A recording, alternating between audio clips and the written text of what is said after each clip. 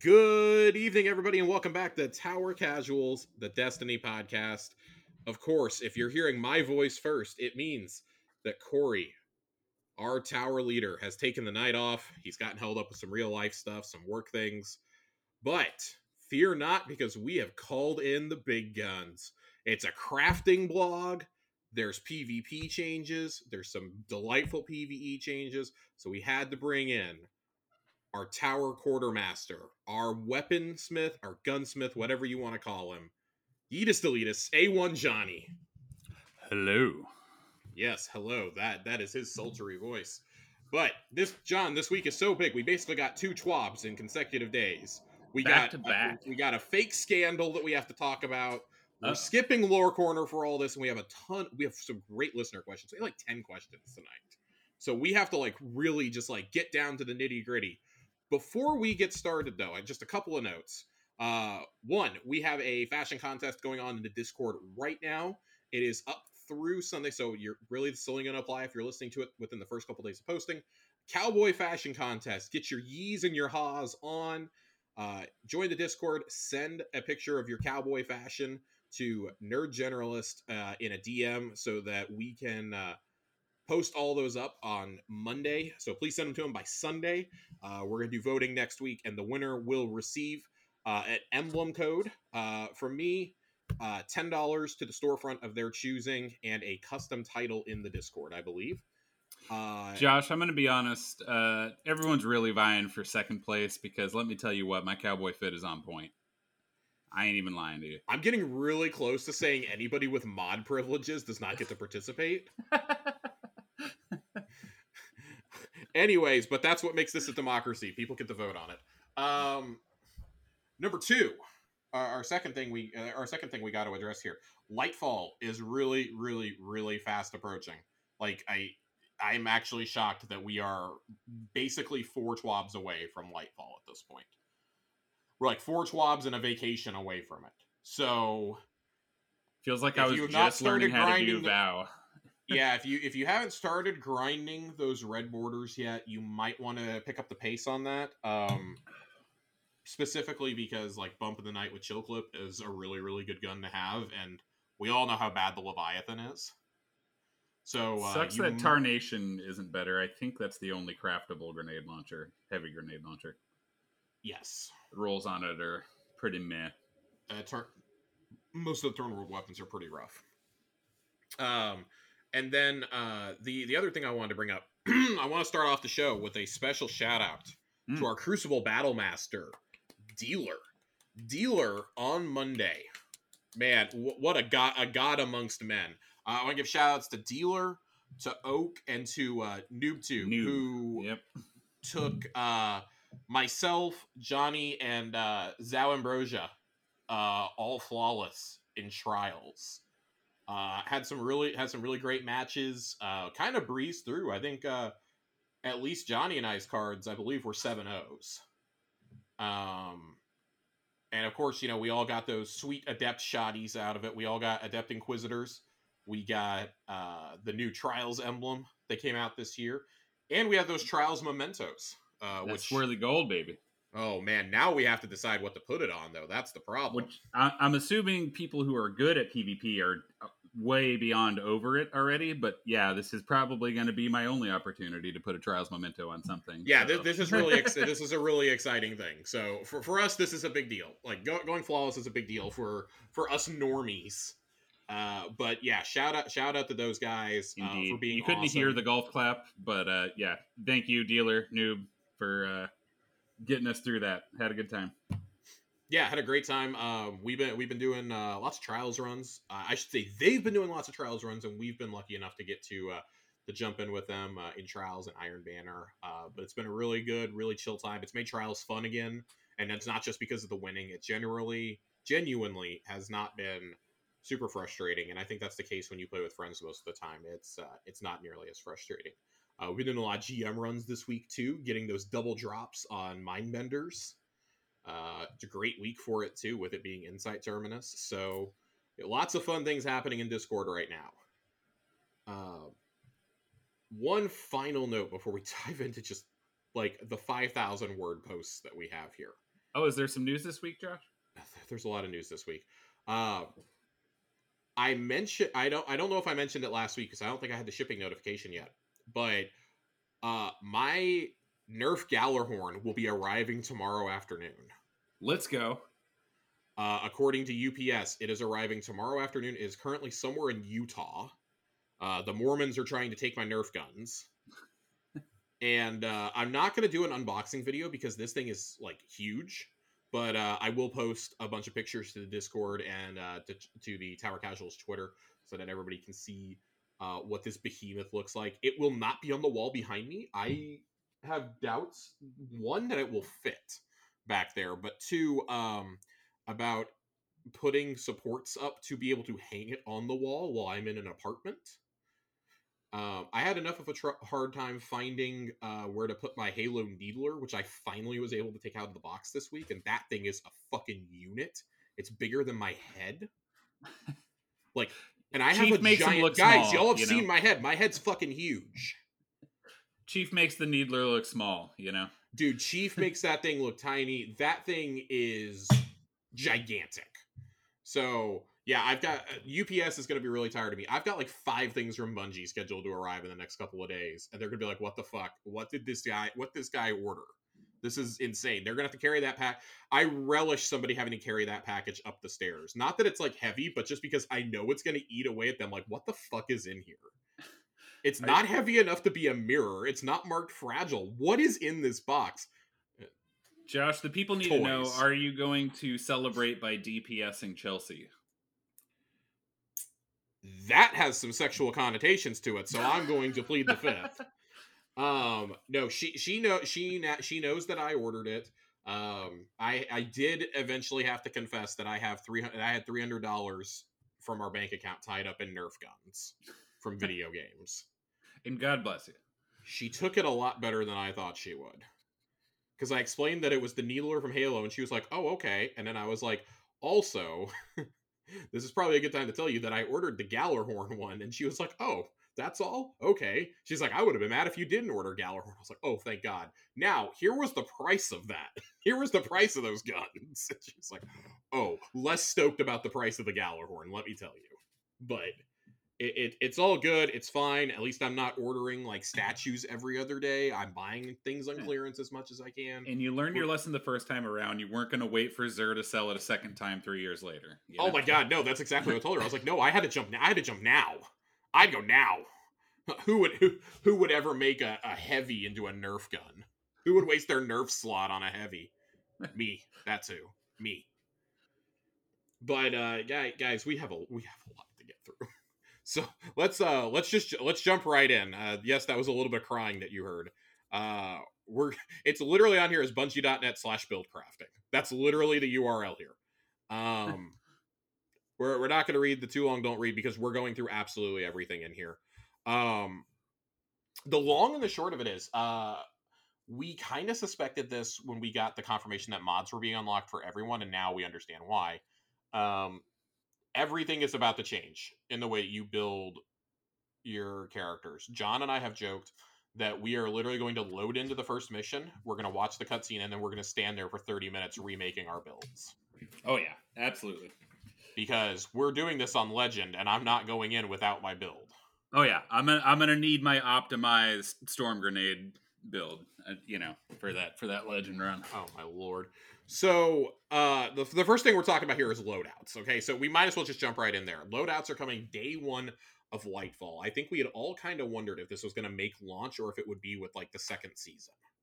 Because we know LFG is not ready day 1. As of now, LFG will not be in the game day 1. LFG will be a thing that comes probably in the summer. I would suspect it's going to be in that second season to be out before the second raid of the year.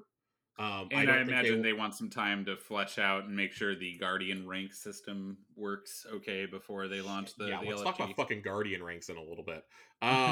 So here's some problems the team wants to solve with loadouts. As we're all intimately familiar with, DIM is the way that most of us do this, if not the only way that we do it. I'm very happy there will be an in-game tool because, as we all know, I have a terrible computer that not only cannot run Discord without wanting to crash, it cannot run DIM without crashing. Fun fact. DIM also takes an insane amount of RAM on my little 2014 MacBook Air. But some of the problems the team wanted to solve: quickly swap entire sets of gear without numerous trips to the vault or having to open a second screen. Thank you. Decrease time in between play sessions caused by needing to rebuild a loadout. Create ways to label loadouts for quick identification. In the screenshot here, and we're gonna go through some of these things. In the screenshot, you can see that there is a custom loadout called Raid, and I just want to appreciate how easy that is right off the bat to identify. Because if I can go ahead. It looks beautiful, but can we talk about how this is arguably the most garbage raid loadout you could ever run? A Stormcaller Warlock with no exotics, a Pulse, a bow, and an LMG. John, it's a demonstration. He has 84 discipline. Not optimized. Okay? He's got 84 discipline. It's okay. He's got 35 resilience. I just want to talk. But I want to note this. Can we note that the Tex Machina symbol is over there for one of the loadouts? Yep. That's the cowboy loadout. That has me interested, because this one has the arc symbol on it. So kind of curious what that's going to happen. You can see a Warlock with three loadouts created of the 6 slots they have unlocked. This is the point where I would advise you that if you had some problems understanding this blog post, maybe to pull it up and follow along with us, because we are going to talk about what's in the images. You'll be able to unlock all 10 slots by progressing through the new Guardian ranks system. Remember, we talked about this back with the Lightfall reveal. Johnny, myself, Joe, and Nerd talked about this when they revealed it. It's kind of a way to, like, rate the usefulness of a Guardian you play with. You will unlock all of these by level 6, we have heard. And when you hit level 6, you'll have all 10 unlocked. They said most people who have been playing this game for any extended period of time will load in and automatically have all 10 slots. Yeah, you will not need all 10 slots. Let me be very clear on this. Okay, if you're John, maybe you need all 10. But the average Destiny player needs, like, 5 of these. Okay? Like, let's be honest. So, anyways, there's that. Each loadout label has an assortment of colors and icons to choose from, including Crucible, Raid, Trials, Gambit, damage types, and more. Again, I really like that there's a Tex Machina symbol, because I just hope it's labeled Cowboy. I just want it to be labeled Cowboy. Yeehaw, all caps. Yeehaw, motherfucker. Mods and mod customization. When Lightfall goes live, it's a new ball game. Things will be different. You'll have a blank slate to start cooking up new builds for future adventures. Not all current builds in Destiny will be possible upon launch, but there will be a healthy offering to start with, and we will plan to expand upon build crafting options season over season. They wanted to cut down time on managing mods. I think that I can speak for everybody when I say thank you, because that's usually what we're doing before activities, is spending like 8 minutes doing that. Yeah, we talked about that one of the last times I was on, that, as complex as builds have become in Destiny, I love it, but you have like 50 different data points across your armor, mods, and weapons, for a build, and your aspects and fragments. It can be a lot to remember and put back together if you're not just constantly switching. It's so much. If you're not breathing this game 24/7, basically, if you're not like a Dado or a Salt Greppo or somebody like that, you're gonna forget what you're using. So I think that that's something to keep in mind as well. I know that I have gone into PvP before without changing some of my stuff. And I mean, yes, it's all fun and joking, but it's like, yeah, no, I really didn't mean to come in here with Taken spec on my pulse rifle. It's just, I was doing Last Wish, so I had that on. Or I was doing, some sort of like activity where I was fighting a lot of Taken, and I was doing like, I don't know, Grandmaster Corrupted, and I forgot to take it. I just forgot to take it off because I don't change my mods on my gun ever. I'm a targeting adjuster and I'm good. Or you're playing PvP and someone asks you to join them for a dungeon, and you try to quickly throw together your good PvE build, and you get in there and you're like, why isn't my charge with light thing working? Oh, right, I forgot to put this mod on. It happens. Yeah. Remove limitations that created confusing experiences, i.e. breaking down barriers to make build crafting fun, giving players more understandable ways to earn mods. Remove the need to wait for Ada to spell a specific mod. Yes, no more we do not have to follow Destiny Insights anymore to find out when the fuck a mod is being sold, and then scramble to tell our friends who play like once a month, hey, log in and go buy this. Yeah, I have every mod, and I still have to follow that damn thing just so I can tell my more casual friends or people who just got back in, hey, this is the week, go log in. And then the last goal is retune mods to give players more form of expression while tampering down on power creep. So the new mod customization screen is going to make creating your builds much easier. You'll be able to see all your currently applied mods and how they're affecting your stats on one screen. You can quickly select different pieces of gear to start tinkering. This is the same type of screen as we're used to with Transmog. It should be very familiar to anybody, and it'll show you, 7 out of 7, 9 out of 9, etc. So how much you have on there and how much specific mods are impacting your build, because that is a problem in game right now. It's very hard to see that. So if you have to equip it and then leave and then go back, God help you if you're on a PS4 or an Xbox One. It's awful. With all the loading. Can we touch quickly on that last bullet point though, where the tamping down on areas of power creep? Do you think they're gonna? Do you think we're gonna see big nerfs to the meta mods, as it were? Okay.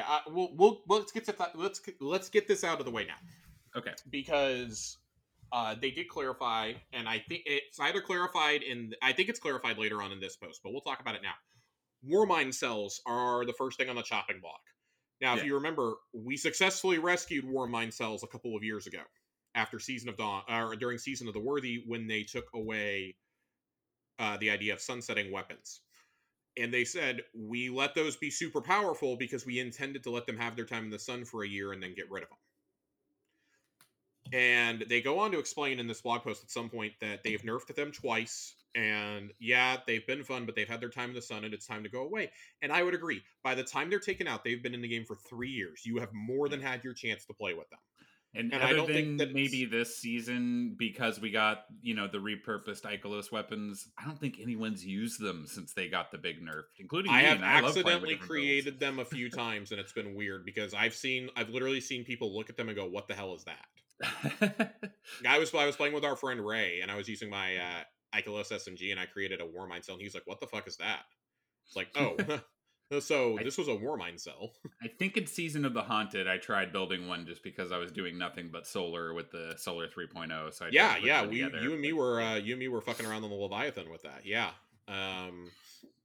it's had its time in the sun. I do think this is their way of phasing out things for other experiences, though. I think that Charged with Light probably is the thing that will get a bit of a nerf going in the Lightfall, because they said they took the opportunity to take a pass at every single mod.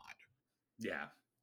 In the game, and let's be honest, Charged with Light is pretty essential for like highest DPS. Not only for DPS, but for PvP too. There's a reason my PvP armor is almost all arc, because there's a free mod that gives you strength, mobility, and gives all of your shotguns, fusions, SMGs, and sidearms quick draw. Basically, I have that on me every time I play PvP. So I mean, you have those things to consider. You also have elemental wells, which, let's be honest, some of the elemental wells are pretty broken. Font of Might, anybody? Especially when you can stack it with high energy fire and all the other damage buffs. Well, you have Font of Might. You have picking up any stasis wells. Yeah. Just lets you go nuts. And I mean, for stasis warlocks, that's a godsend, right? Even stasis hunters, just throwing stars for days. And I think they want to address those areas while also giving other things time to shine. Because if you just leave those in, you're gonna be like, well, why aren't you taking a swing on anything else? Well, you guys don't want to use anything else. So that the year when we got Charged with Light and Warmind cells in back-to-back years, we got Charged with Light, then they gave us Warmind cells, then we got more Charged with Light, we got a little bit more Warmind cells, then they didn't really give us anything for the year of Beyond Light. We got a few mods here and there. We got Elemental Wells though towards the end of last year. I guess we got them around Chosen, but we really didn't understand how to use them until Lost. That's really when it started clicking for us. It was when they gave us the damage boosting ones. Yeah, it was like, oh shit. Like, we actually everybody kind of understood. Like, we all had this light bulb moment as a community. Like, oh shit, everyone's really sleeping on these. Outside of like the stasis one, which we were using, everyone's really sleeping on this other shit. And now look at it. Like, they're essential to most really good endgame builds. Yeah, especially when they gave us the ones that tied them in with Charged with Light. That's when it clicked for me. I'm like, oh, I punch, I make elemental well, I'm charged with light. Let's go. And this is yet another thing that makes me wonder. This feels like a future proofing move because if you're gonna, I know we talk hypothetically about Destiny 3 all the time, but it feels like it's becoming more and more of a reality that it's going to happen within the next couple of years. If you do a Destiny 3, you have to bring everything forward this time. You can't leave it behind. People would lose their goddamn minds. Correctly so. Correctly so. Because I don't want to go get some of these weapons for like a 5th time. Let's be honest. Give me the Ikelos SMG version 4.0. Jesus Christ. 1.0.4. You would have to do that, and it's also worth noting on this mod customization screen, you have this, but if you tab on the controller, I'm saying controller, but I'm sure it works the same on PC, like whatever your tab buttons are for bumpers. You can also swap over to weapons. So I think we're going to get a new thing for weapon mods as well, even if they're not ready to talk about that. Let's keep talking about this though. Also, something I want to call out: the new artifact that is shown on this Warlock screen looks very similar. Very Season of Lost. Yeah, very Season of the Lost. Very much like the Wayfinder compass. I'm pretty sure that we're still dealing with Xivu Arath in the first season of Lightfall. Yeah, and we never did circle back around to stopping that whole Dreaming City curse. We did not. So there's also a tab at the top of the screen, so you can switch over and see what perks and stats your current weapons have without having to switch back to your character screen. So yeah, it's right here. All right, here we go. Now we've got a lot of talking. All right. Take a drink. All mods will be unlocked by achieving Guardian rank 6.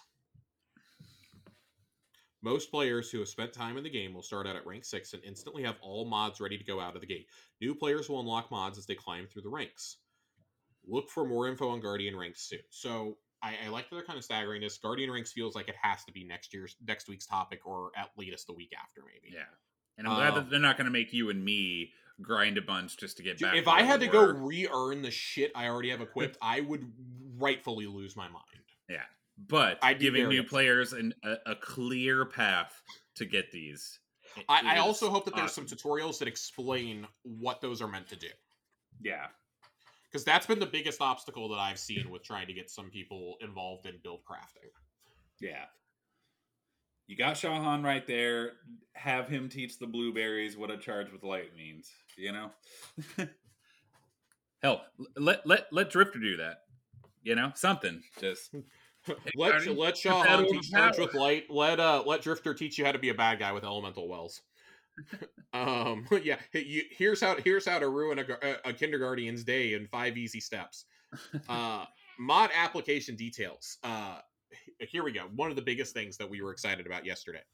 Mod energy types are being removed, eliminating the need for 4 different versions of a given armor piece for build crafting purposes. Big ups. It gets even better. We're also converting the combat style socket into an additional mod socket for that armor slot. Helmet, gauntlets, etc. We're also reducing the energy cost of many of those mods, helping you give more opportunities to mix and match. Oh. Man, can we just appreciate how much was done in those 3 sentences? Because it's huge. I no longer have, like we said, you know, some of us had multiple armor types, or we were constantly paying to switch them, and then you got to reslot everything, and it's so annoying. And you forget, like, oh, which element is said thing on. It got to the point where I was carrying 4 pieces of every set of armor just so I could see what mods went with what. Yeah, that's the point that we were at, and I think I play this game more than the average person, and I couldn't remember. If people like us have to sit down and go, wait, where is, you know, how is a casual or a new player gonna, you know, I can imagine looking at it and say, you know what, I don't want to fuck with this. I'm just gonna play the game. Yeah. Additionally, armor mods that previously provided benefits to weapons based on their archetype, for example, hand cannon loader, will now instead provide benefits to weapons based on their damage type. This levels the playing field for all weapon archetypes and should make it easier to put together a powerful suite of mods to benefit multiple weapons in your loadout sharing a damage type. I want to see how this one plays out before I praise Yeah. this too much, because I think the way I'm interpreting this is supposed to bring your weapons more in sync with your subclasses, which we always said was going to happen with 3.0.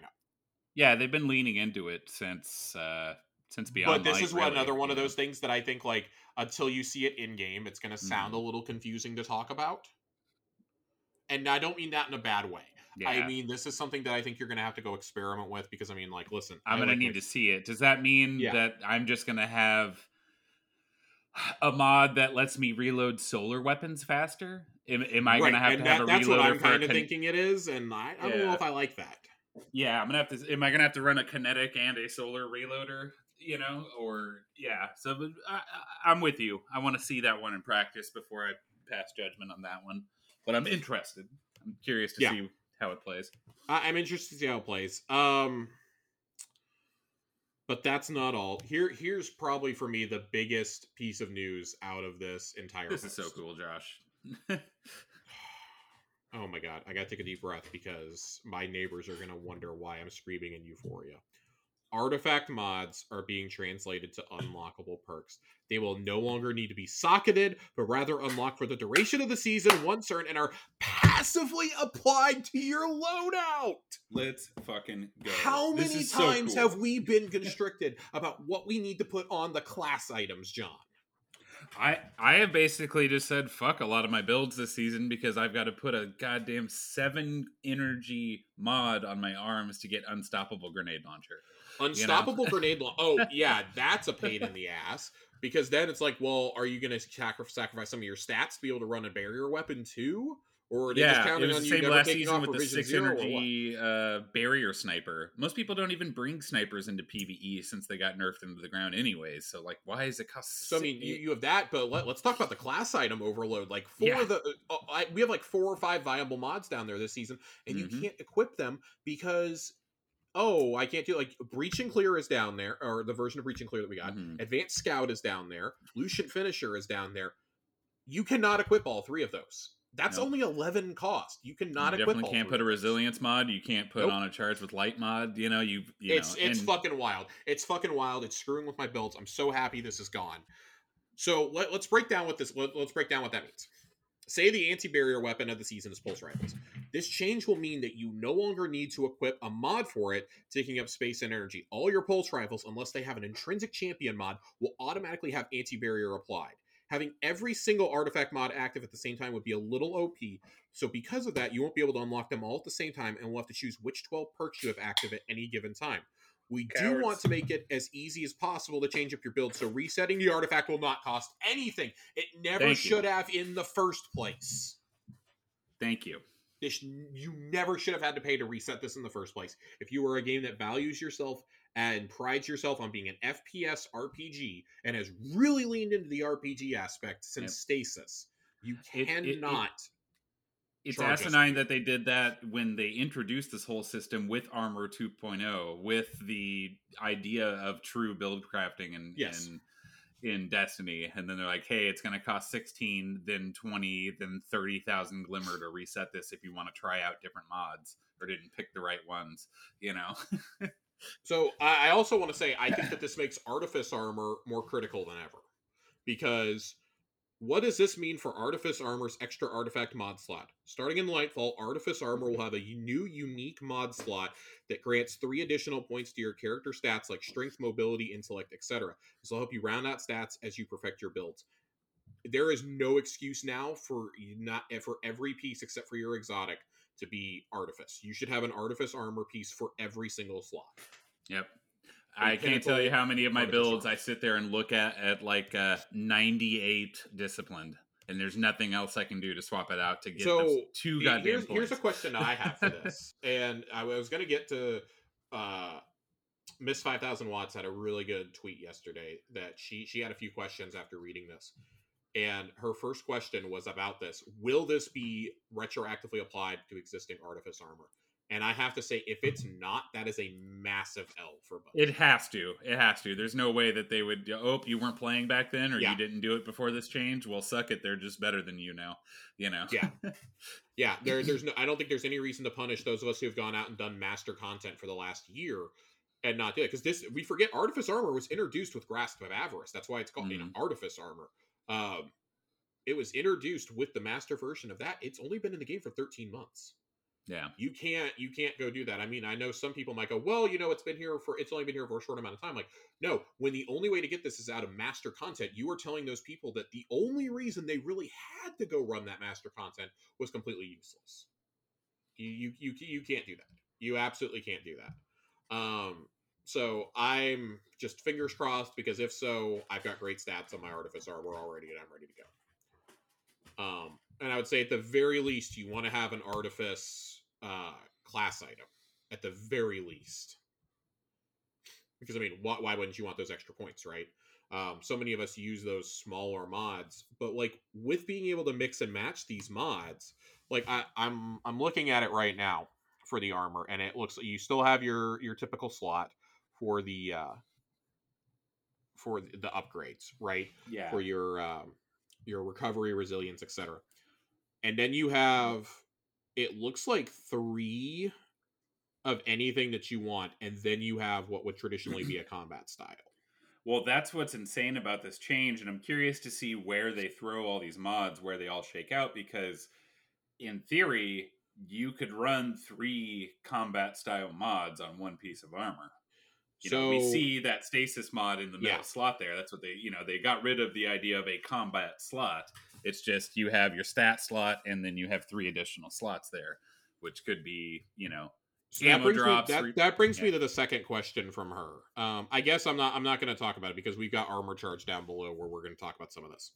Yeah. Let's move on. I think how they structured this post is a little weird. But let's go ahead and blow through the next 2 things, which are just amazing changes. Match game is being removed from high difficulty activities. R.I.P. in peace. No one will miss you. This Thank is God. Absolutely the best Destiny meme of the year. It is Grant Gustin doing the peace sign over Oliver Queen's grave, and it just says Destiny players, and then match game is on the tombstone. It is the best meme of the year. I have sent that to multiple people, just cackling at it. It's corny. I don't care. It's exactly how I feel. I have long lamented about how 2 things that I really hate in endgame content are accessibility for champions, and this season highlights it more than any other season I've ever played. It is awful this season. It is awful. And match game. Yeah, and match even game just doesn't make sense in the new world where you're encouraged and rewarded for running weapons that match your subclass. It sucks when you're, okay, I have this great in-game arc build and there's Void and Solar Shields. And unless I just want to mainline Arbalest through a whole GM, I cannot run arc weapons in that setting or lean on my team to pop every barrier. This is a great change. Well, it's not even that. It's also that like the other night I was doing GMs with Dealer and Noob, and we thought, oh, all the different types of shields are in here. Can I tell you how many fucking Void shields were in that boss room of Insight Terminus? Can I tell you, John? How many, Josh? A lot. The only thing I had for Void shields were grenades and Taipan. Because I was running my Ikelos SMG because it just shreds. There's nothing like hip firing a heavy weapon to break a shield on a red bar. Let's go. So fucking bad. So goddamn bad. And it was just like, I don't know if anybody knows how I play my Void Hunter, but I have things dumped into getting my super back as quickly as possible and getting my dodge back like every 10 seconds. And let me tell you something, that was a fucking nightmare. Like, after the first run, I was like, all right, that's it. I'm breaking out Unforgiven. We're going back in. I'm breaking out Unforgiven. I have to. Yeah, so this is great. damage to different types of shields. Base shield resistance to non-matching damage types across the entire game is being adjusted to 50%, similar to Gambit, how Gambit is now, and we will have some other ways for you to do bonus damage to shields that we will tell you about before launch. This will help you synergize perks and abilities around a single damage type rather than diluting them across several different ones. I imagine that some of these will be artifact mods. Definitely.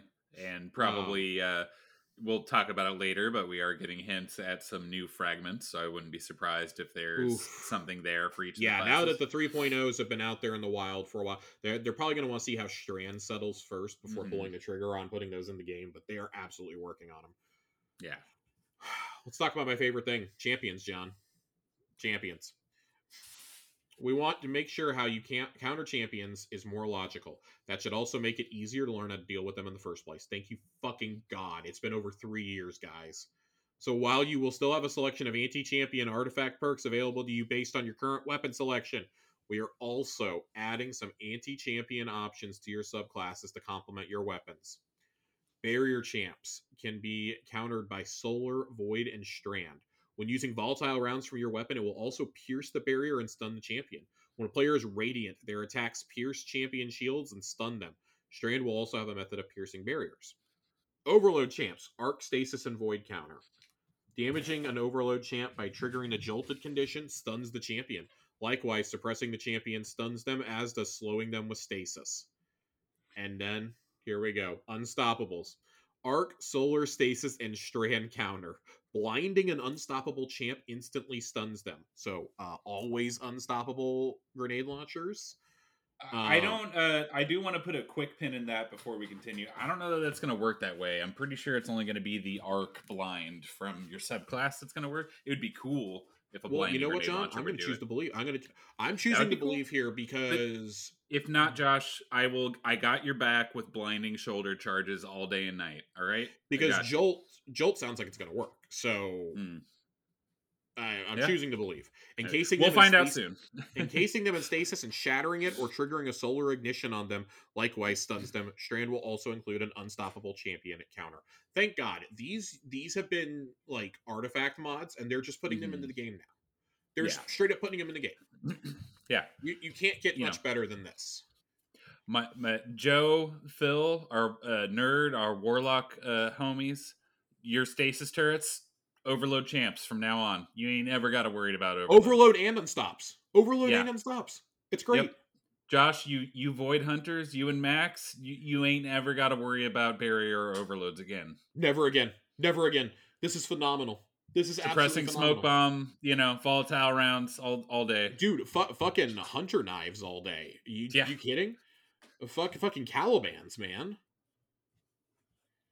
Calibans is going to be wild for unstoppable champs. Yep. You're telling me as a Titan, I can bonk someone with my hammer, become radiant, and pop a barrier champ with Witherhoard. That's just something I can do now. Forever. So I want to draw attention to something that there were people figuring this out on Reddit and Twitter within about an hour of this announcement yesterday. If you have a chill clip fusion rifle with radiant, you'll be able to counter overloads, unstoppable, and barrier shields. Yep. That is wild. That's absolutely wild to me. So if you don't have a good Riptide, this is your warning to go get one. Also, there's a world drop this season. I can't pronounce it because it's not even a word. Arvent 869 or whatever the world drop Stasis Fusion, and the fusion from Vow, which I do have crafted. Also very good with chill clip. Yeah, you definitely want to go get those.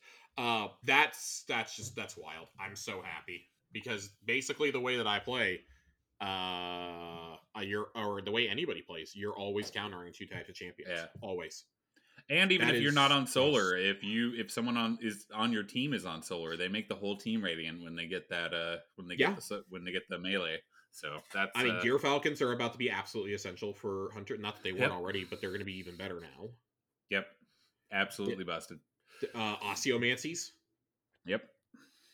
God, dude, I can't fucking wait. What is it? What else was I gonna say? I always forget the names of them, but the Hunter gauntlets, the stasis gauntlets.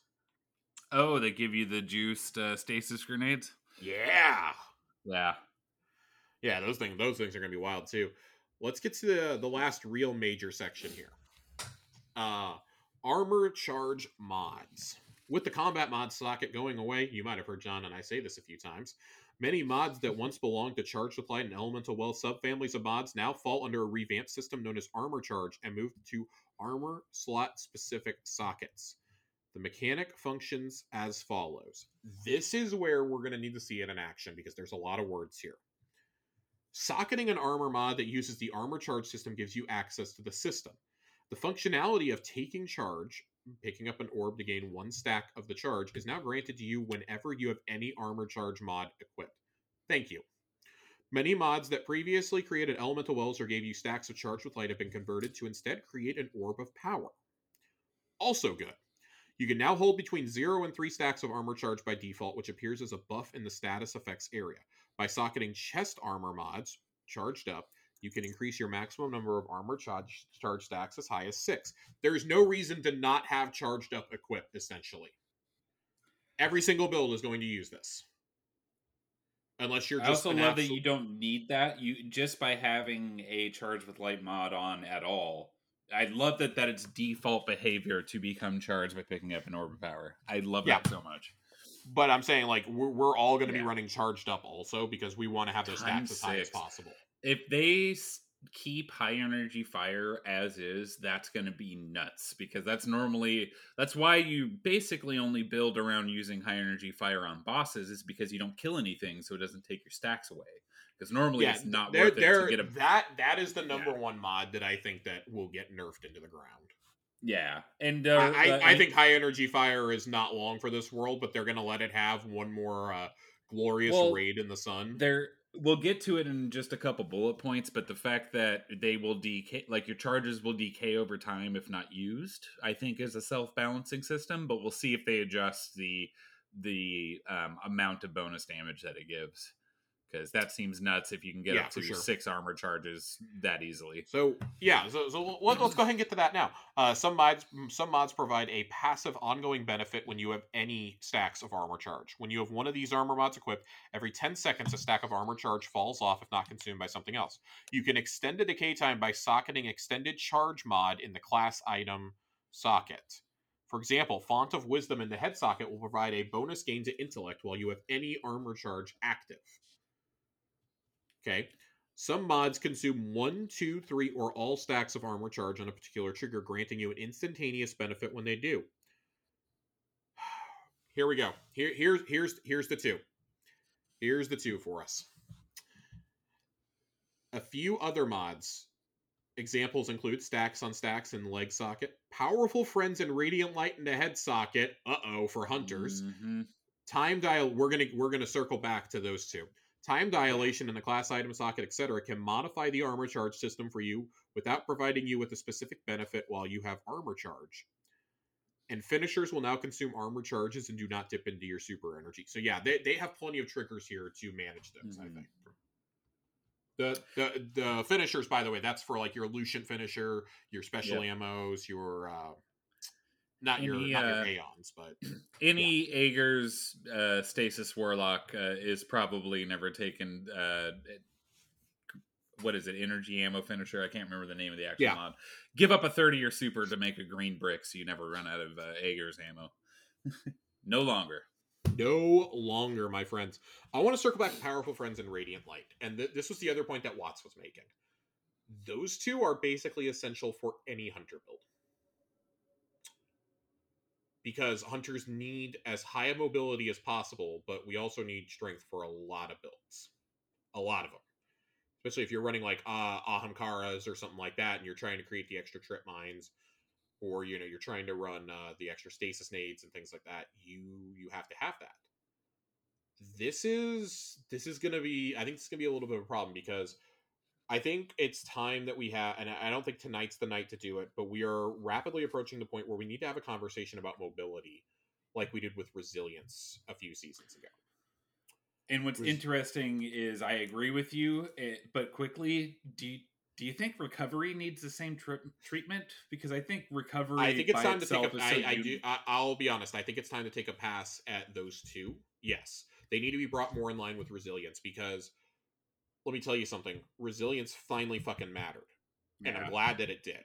Well, that's my argument, is that I feel like recovery by itself, it already is important, in both PvE and PvP. That's why. Well, and I think that's the problem. That's cost 4, right? I think specifically that's the problem that hunters run into, is because you need to have your mobility as high as possible to be getting those dodges back, to turn your teammates invisible, to activate.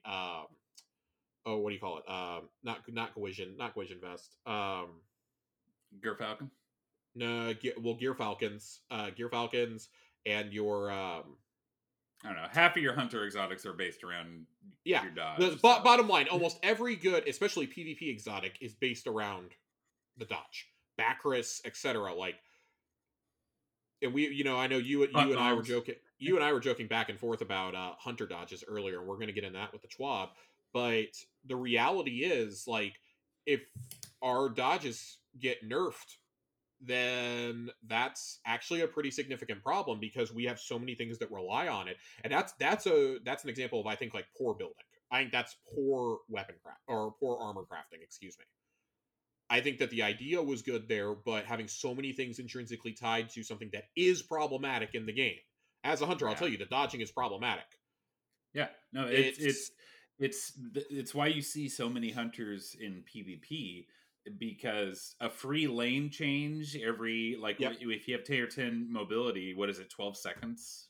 Less than that. So yeah, having a free, oops, I peeked the wrong lane, I'm back in cover, and if I'm wearing that either means I'm invisible, or maybe I get a healing boost from that stupid helmet I hate. Being able to do that all the time is so powerful. If they give mobility a default benefit, what could it be that wouldn't give hunters an insurmountable advantage in Crucible? Because right now, all resilience is doing in the Crucible is giving you flinch resist. Yes. So I wonder what that would I'm be. not disagreeing. I think with the new changes, this makes it a little bit easier to balance things. And I think we'll have to see how this all shakes out. And Strand could fuck everything up like Stasis did. I'm not disagreeing. I'm saying, as the system exists today, and with the information we know that's coming, there is rapidly a conversation that will need to happen about recovery and mobility, because I was like, we know that there's some nerfs to Titan barricades coming, but I can't tell you how many more overshields I was seeing as opposed to dodges in trials this past week. That how many more overshields I was seeing in Iron Banner. And it's just it's not even like, Titans are a problem, but it's just the Void overshields are. I honestly think the Void overshields are more of a mental thing than an actual issue, if that makes sense. I'm not saying they didn't need to be toned down. They definitely did. But I think it only gives you like 35 health. Like, yes, one hand cannon bullet. When you have multiple people with that barrier, though, on a team, or multiple people that are grabbing that same buff, that's a problem. That's a huge problem. I mean, even this week when I was playing with Dealer and Oak, both of them were playing on Titans. We had a regular Titan barricade, and then we had a Titan. We had a Titan one. Like, if people are stupid enough to PQ, like, in 3-on-3, like, that's your own fault. But, like, 6v6, that can spiral the game with the respawn timers. Especially in something like Iron Banner. It's just, it's time. It's been a full year. Let's Are you saying you're not hunting down weapons with turnabout, Josh? Or over-under? Oh my fucking god. I don't mind over-under on... So I actually got over-under on one of my Adept Mindbenders, and I do genuinely look forward to using it. But it's just one of those things where it's like, okay, if we're gonna... Because I always hear the complaints about Hunter Dodge. It's like, okay, we need to have a conversation about those Void Overshields. Yeah. But hey, we'll get to that in the TWAB. We will. But yeah, mobility and recovery definitely need to be looked at. And, I mean, I'm going to need to see how this mod system stacks out, because I cannot imagine they're going to let you have both Powerful Friends and Radiant Light in the same armor piece. It looks like you can, but you're going to be giving up either ammo generation or targeting, which to do Fine. it. Fine. Yeah. That the extra bonus is worth it for me, at least for the mobility. I can probably go without Radiant Light for the most part, because I have enough other ways. And I mean, you literally get your dodge or your melee back when you dodge. So I'm not. Yeah, so I'm not as worried. But that powerful friends, man. All I'm going to say is if they do give mobility and an intrinsic buff, I'm going to say they're going to need to give resilience. High resilience makes your guardian buffer, so Titans look even bigger than they do now with 100 resilience. The other thing I would suggest is that maybe instead of you getting a +20, maybe it's just a +10 now. Yeah, or it only gives you that benefit while you have an armor charge. That could be another route, which would be real rough in PvP, but fair dinkum, Yeah, I think these mods were not designed to stay in the game forever, right? Like they weren't, but that's what I'm kind of getting at is, unfortunately, those two mods specifically for hunters have become so essential that like literally almost every build I've made for 3 years has used us. I know you can make other builds, and people who are much better at build crafting than I have made other builds and made workarounds. I said it at the beginning of the podcast. I'm a Titan, and I have those on in every Crucible match. I mean, I have them on Crucible. I have them on. It's free stats. I don't go into a master activity or a raid without having those either. Because I can't tell you how many times going invisible has saved the team, and I've had to run around and get revives. And making the whole team charge with light, so that's definitely very useful. Up until last season, we all know very well by now, I played a support hunter, which is not the class you want being your support, but I was doing it because I was the one with divinity. And it's like, well, do we give up really high DPS, or do we take the guy who has the second highest DPS and have him just run div? And that's basically what happened. Otherwise, it was going to be you running it. And it's like, no, that's dumb. Like, ideally, you want a well-lock doing it. Yeah, but because if I'm running it, I have to yeet and then run back into the well and then put div on. It's not doesn't work. Okay, so Elemental Wells evolved. We're just gonna fly through this real quickly. Instead of creating elemental wells, each subclass will now create damage type specific spawned objects. Ionic traces for arc, fire spite for solar, void breaches for void, stasis shards for stasis, and strand will have an object we'll share more details on in the future. These will not come from armor mods, but from your subclass instead. For example, while Ember of Tempering Fragment is active for solar hunters, it will now create a fire spite when you defeat an enemy with a solar weapon. Picking up any of these objects will grant ability energy or have other effects depending on your subclass build. For example, if you're running a solar subclass and you have the new Ember of Mercy fragment equipped, so there's our hint at new fragments, picking up a fire spite will grant you the restoration effect. The number of these types of interactions will be limited at launch, but we intend to add to the system moving forward. Great. That's what we've always said. Like, we want to see the game evolve each season. Yeah.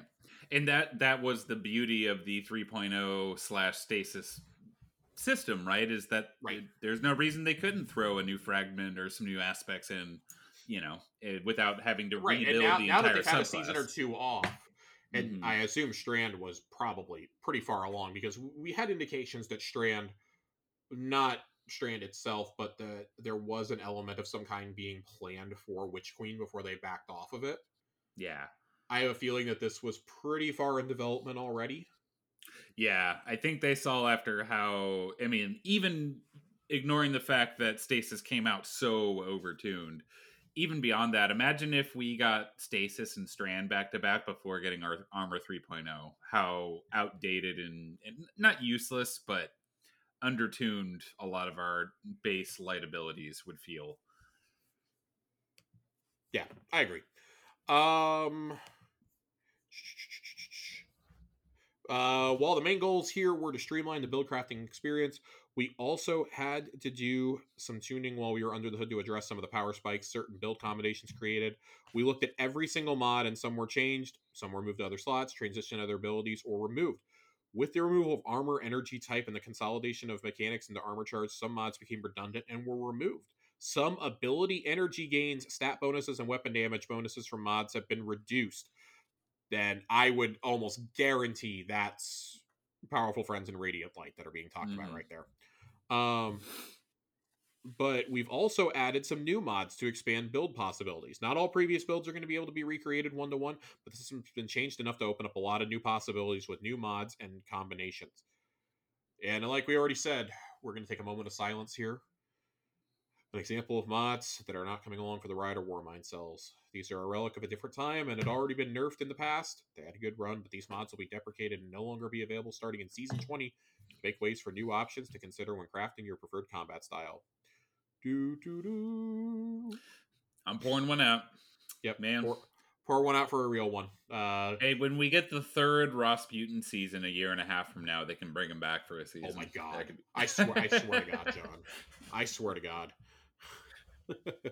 And that does it for build crafting. That does it for build crafting. This really as with everything involved supporting Destiny 2, this evolution is not an endpoint. We have plans to continue tuning and improving this system, and we'll be adding new build crafting elements to fill power gaps we didn't have a chance to get to with this release. This is the biggest change that they've done to the system, probably since introducing combat style mods. Yeah, since Shadowkeep, right? Since they gave us that Armor 2.0 sit down. Since, because we got charged with light in Dawn. Mm-hmm. Yeah, since when we got our God, what a great fucking season! What a great fucking season! It's looking better and better in hindsight, man. Yeah. This really is. I think it was Aztecross who said that this almost feels like a Destiny 3 level change. Yeah, this is shit that would have been in Destiny 3.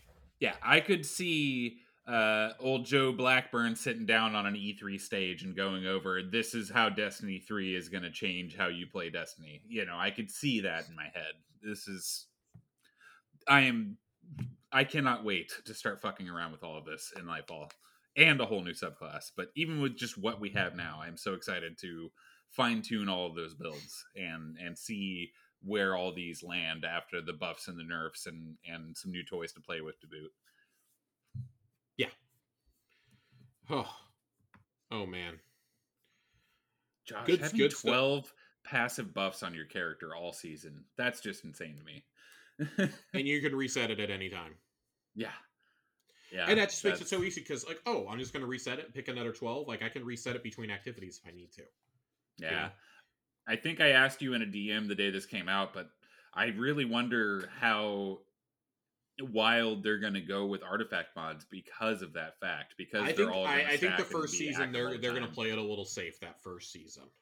Yeah. Because but at the same time, I feel like they can kind of go as wacky as they want, knowing it'll just be here for a season. Yeah. That is the point of the power creep. Right? I also think this means that Advanced Scout is probably going to be a permanent fixture on the artifact mod. That would be really nice. Yeah, that would be really nice. There are a lot of solo players.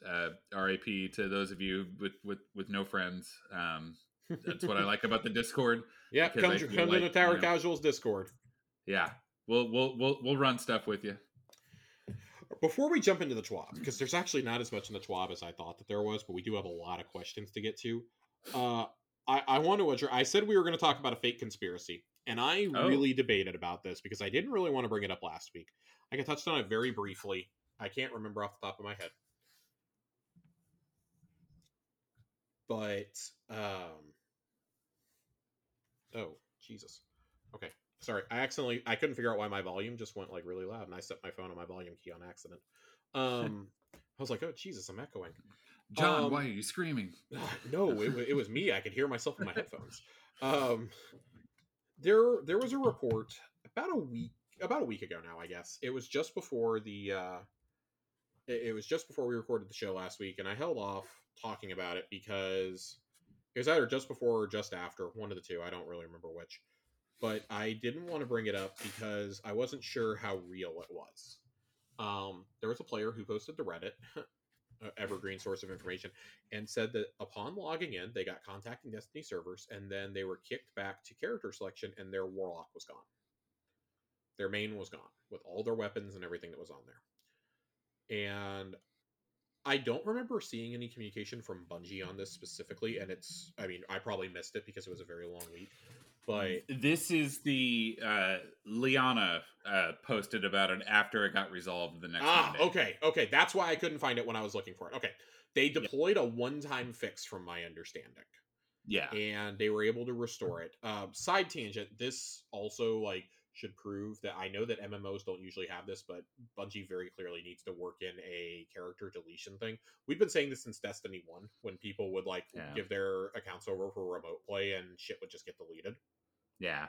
It's terrifying. Even in Liana's, I don't remember exactly what she said, but she more or less said it took several teams several hours to figure that out for one Guardian. It took them a couple of days. Like, people were there 24/7 to restore this one player's account.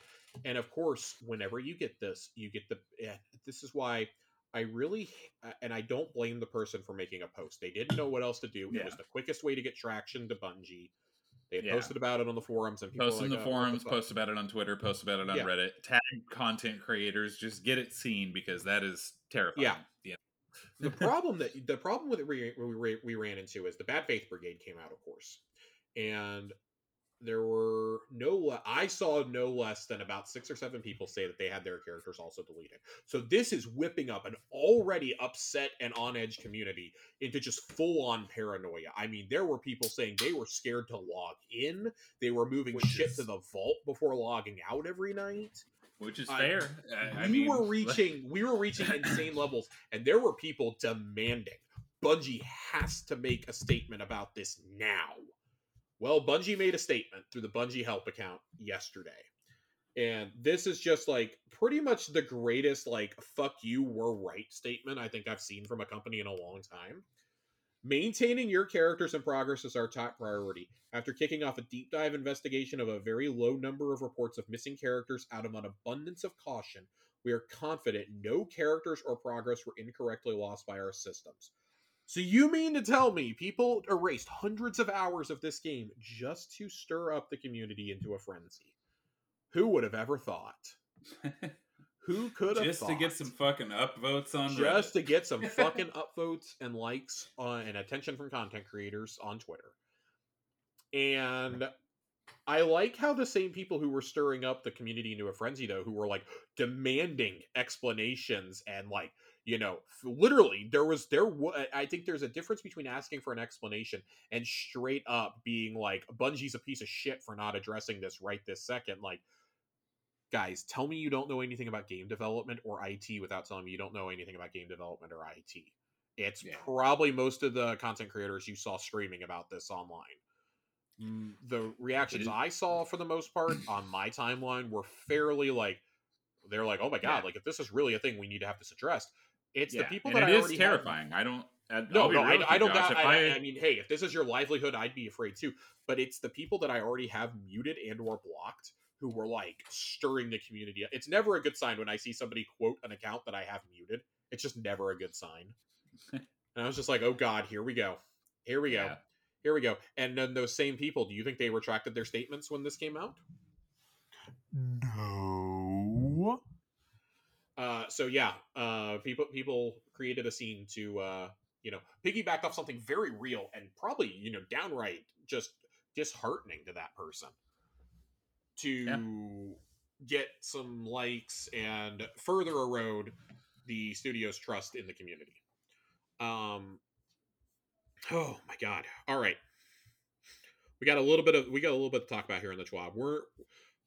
Fair warning, the TWAB is long. We are not reading all of this. There is a lot in here about airborne effectiveness. There's some graphs in here about like matchmaking and stuff. You guys, the bulk of it is nitty gritty details on matchmaking systems, and I mean, very quickly the TLDR on all that is they introduced aerial effectiveness to level the playing field for lower skilled players. Now that we have skill-based matchmaking in the game, they don't feel that needs to be as strict. Yeah. That's literally it. Yep. I guess another big point is now that we have fire team-based matchmaking, they're removing some of the solo matchmaking queues, starting with Iron Banner. We'll have to see how that plays out. But, we've talked about it before, even when we were playing with Dealer. Like, if Dealer literally sat down and did the math of, like, how many different pools of players there were based on all of the different matchmaking requirements and what area you were in, what platform you're in. So taking some of those out and keeping the player population a little higher in each of those pools hopefully will alleviate some of the connection issues we saw, especially during Iron Banner. God damn, it was a lot of lag going on in these lobbies. So, but yeah, we don't need to read 12 paragraphs about that. Yeah, no, we're absolutely not going to dig into that. Just sorry, guys. That's just it's not interesting and it's not fun to talk to. It is important, And but go if it we're affects not you, the guys. No, you know, we're not the guys. We are very casual Crucible guys. We usually crack a couple beers and go in there and have a lot of fun. We are not the guys to talk to about this. Ask your PvP friends, or honestly, go check out what somebody like Cool Guy or True Vanguard has to say about this. They are better sources on PvP than either of us are. Just straight up. Let's talk about that. There's a lot of bullet points here, and they're all good ones. Yeah. Red border drop rates. January 18th, change went live in-game that makes it easier for players to get the red borders they crave in raids with craftable weapons and in the Duality Dungeon. They also confirmed off to the side on the brand new Destiny 2 Help Twitter account that there will be another raid that will get red borders in Lightfall. You think there will be a machine that we need to exercise some wrath on next year, Josh? Well, no, an existing raid. An existing raid's going to be updated and get I see what you mean. weapons Like with an Last Wish or it's going to be Vault. Garden. It's going to be Vault. Oh, Vault. It'll be Vault. Fair. Yeah. I'm sorry. Vault is the easiest one to do. It still has people that are in there.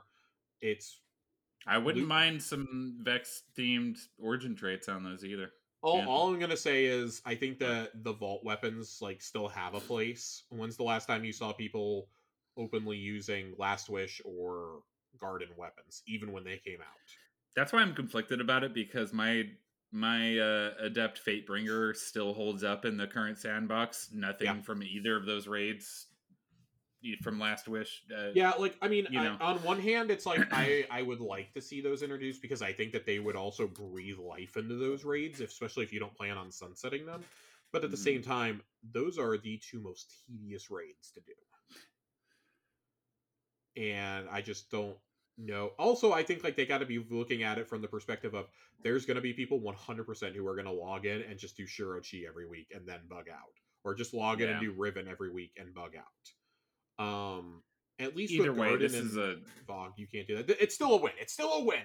Ignore my poo-pooing. This is a win. This is great, because when this season launched, and I was along with a lot of people in this community, very excited to craft Deepstone weapons with new perks. Oh my god! Especially the flashy ones like Volt Shot and Incandescent. Yeah.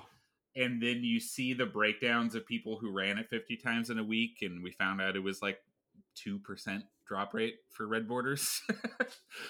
I don't think we ran any more Deepstones after the first 2 weeks. No, I'm running a couple I'm going to run a couple next week when it's the featured raid, and it's at least running one to buy a red border, I guess, at the end. But I would also like to point out that I am one Epicurean and one fixed odds away from being able to craft those, because I've gotten them so goddamn many times in Duality.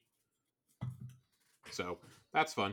Faster dredge and title gilding. Can't believe this took this long. This is the big news. This is going to take at rather least a half than requiring hour, 30 wins to gild the dredge and title, which is already an improvement over the 50 wins it used to be, by the way.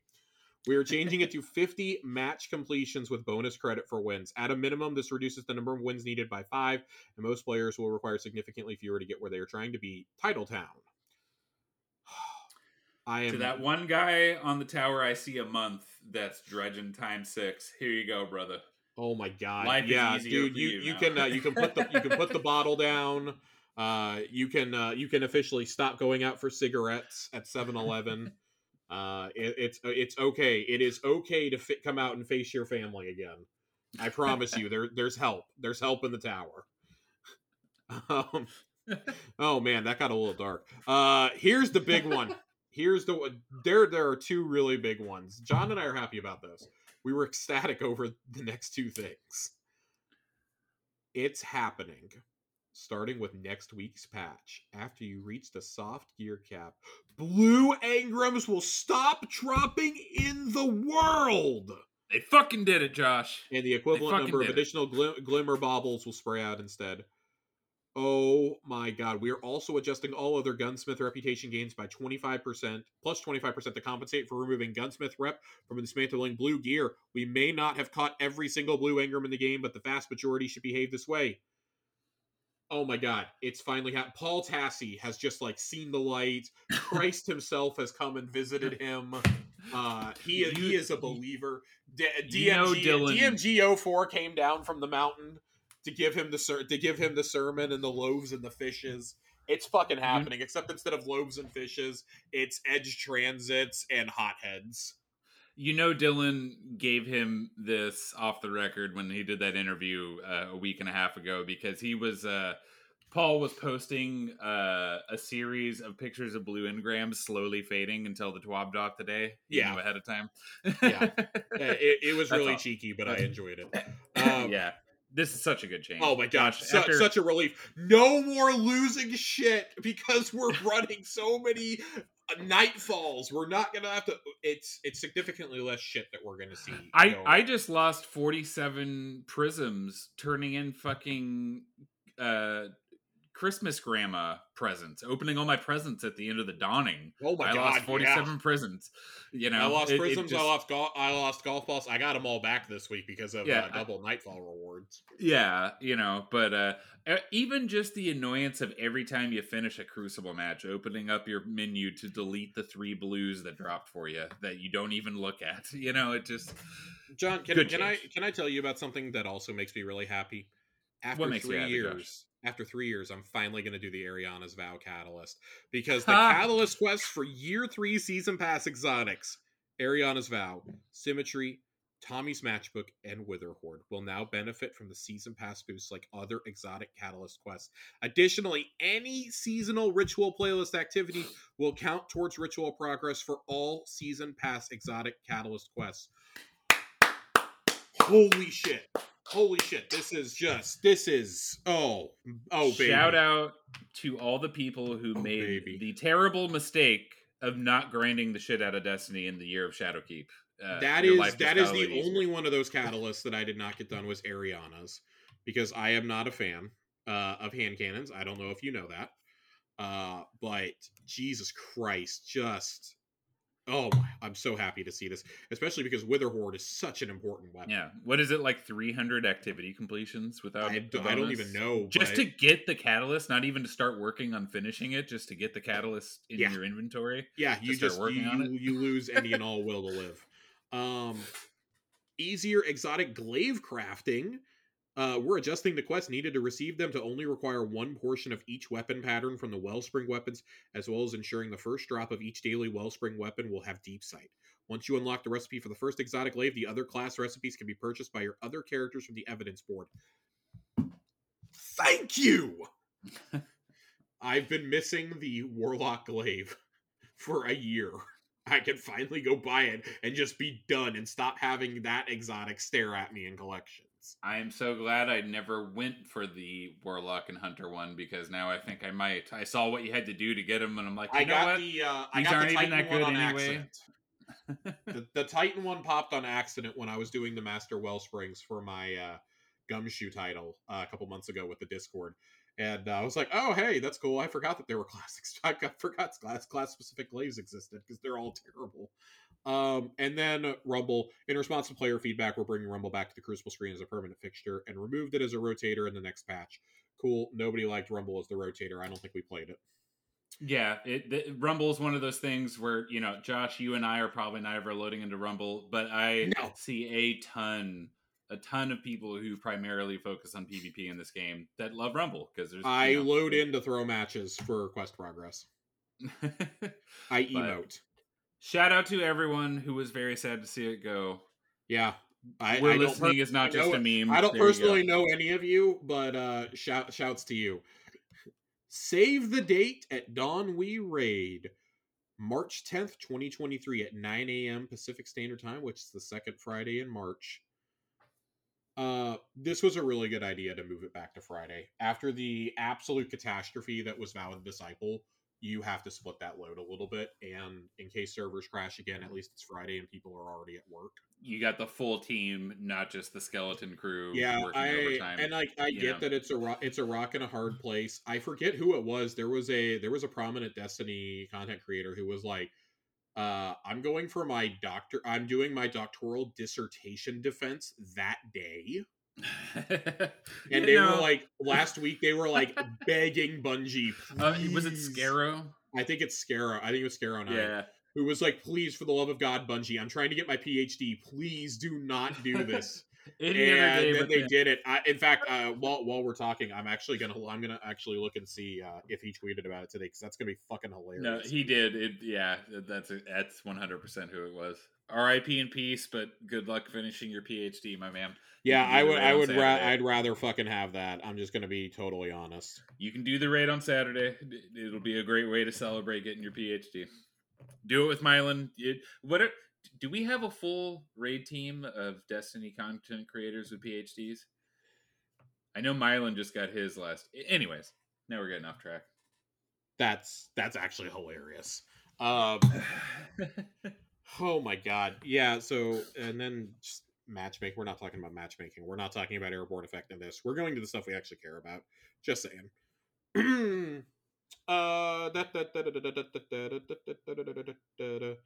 Okay, we are going to talk about these. We're going to talk about weapon type changes. SMGs have long been heavily dependent on the range stat to be competitive. SMGs with a high range stat easily outclass all other SMGs on low range auto rifles and hand cannons. Recently made a change that brought these higher range options more in line, but the difference between them and other SMGs is still too large, and some special case offenders that could hit nearly maximum range are still a bit too strong. So in general, increased damage and aim assist fall off start at 0 range by 30%.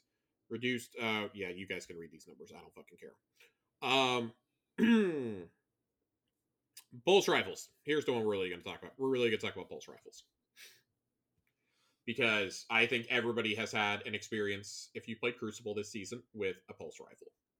Where you've been dinged by it, whether it is Revision 0 or what. It's happening. Right, John? Peace of Mind, BXR, oh my god, Peace of Mind's been terrorizing us all year. Yeah, Disparity, the new one this season. I actually fully crafted that, getting my Iron Banner title. It's probably the first gun I've crafted just in PvP. Pulses are good right now. They're a little hot. The current map rotation, which is scheduled to change in Lightfall for both competitive and quick play, heavily favors ranged playstyle, and airborne effectiveness has made airborne play more difficult. With those things in mind, we didn't want to hit pulse rifles too hard without first seeing the effects of other changes on the overall sandbox, but we reduced the top-end range of pulse rifles on all input types and increased their native recoil on mouse and keyboard, bring their ease of use more in line with the controller. So basically, if you play on controller, it's not going to change a whole lot for you. And this is a Crucible only change, I might as well add. Increase recoil by 20% on mouse and keyboard only. Aim assist fall off start at 100 range by 10%. Damage fall off start at 100 range by 5%. BXR Battler is by far the most effective legendary pulse rifle, in large part due to being extremely strong up close with the legacy, frame, intrinsic, and highly lethal at long range with best in sub-family zoom. We felt the fantasy of the gun fit better with the CQB hip-fire aggressive style gameplay, so we brought the zoom down to more closely match the standard lightweight pulse rifles, which will open up some space for other options to work in. BXR Battler zoom reduced from 20 to 18. And then there's been a 10% nerf to the sidearm buff from last season, by the way. I'm just going to throw that in there. I'm not reading the whole explanation. We're fine. Yeah. It's still higher than it was before. They're just walking it back a little bit because sidearms are kind of insane right now. They are kind of insane, my friend. Let's hit on a couple of other things here. Exotics reduced wave splash damage against players by 35% from Dead Messenger. Thank God, because I'm so tired of getting hit by that thing. It has not been changed at all in PvE. Has not been changed in PvE. But yeah, a lot less frustrating. It can effectively one-hit kill a player. Yep, I had that a whole lot in Trials and in Iron Banner. Especially with that stupid Warlock teleport arc melee that they have. You just Dead Messenger and then do that, and it's just, you could wipe out a whole team on a point. Or a stasis turret. Yeah. Here's the one that I think I hear dealers screaming from here about this one. Enjoy. Dead Man's Tale. Tweak Came in in a little hot. Came in the a little hot with the buffs 6.3.0 decision. update had a much more dramatic effect than we intended. The weapon was additionally tuned around it, preferring body shots. This meant it had a larger aim assist cone to compensate, and once this was addressed, it spiked in effectiveness. At the same time, a damage penalty for hitting maximum stacks of cranial spike never felt good. We've pulled back various hip firing tuning to make hip firing at long ranges much harder and removed cranial spike penalty. So reduced hip fire and airborne aim assist cone by 25% on mouse and keyboard. Reduced cone angle bonus scaling damage from 20% to 5%. Reduced precision aim cone angle from 3 degrees to 0.8. And the auto aim fall off scaler from 1.5 to 1.1. So this thing has not been driven into the ground, but it is going to be far from the best option you could use out there now. Thank God. Whew. All right, let's talk about some of the future changes here, John. Real quick. We got a couple bullet points here. In post-Lightfall seasons, we'll be shipping some updates we're pretty chuffed about. I don't feel good saying that, so we're going to say pretty jazzed about. More substantial changes to weapon hipfire reticles with the goal of exposing more information specific to weapon types or exotic functionality. A full auto melee setting. Yes! Oh, Josh! Punch! I ruined 2 Xbox Elite controllers because the right bumper broke on them. This is my setting. I am so excited. We're gonna call this the Jonathan. Another set of craftable reprised raid weapons with an origin trait, just like we talked about. Yep. Regular seasonal and mid-season balance updates, and more. We also want to call it one more change, this time about Titan exotic gauntlets, Titan ramparts. Oh boy. It's time. Increase the cooldown of the barricade ability while Titan's ramparts are equipped by 70%. Increase the amount of damage players deal to a Titan's barricade by 25%.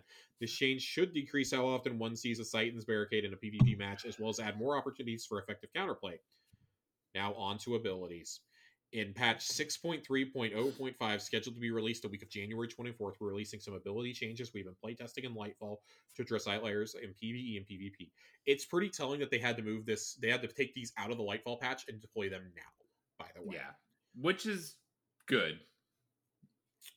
In the Crucible, class ability uptime has inflated significantly over the course of the last year, so we're increasing the base cooldown of Barricade, Thruster, and Dodge by 20%. 20% is not the end of the world. I want to be very clear. If you have still built in and have 100 mobility, 20% is not the end of the world, but those couple seconds will make the change between life and death. Yeah, if you are not a skilled PvP player.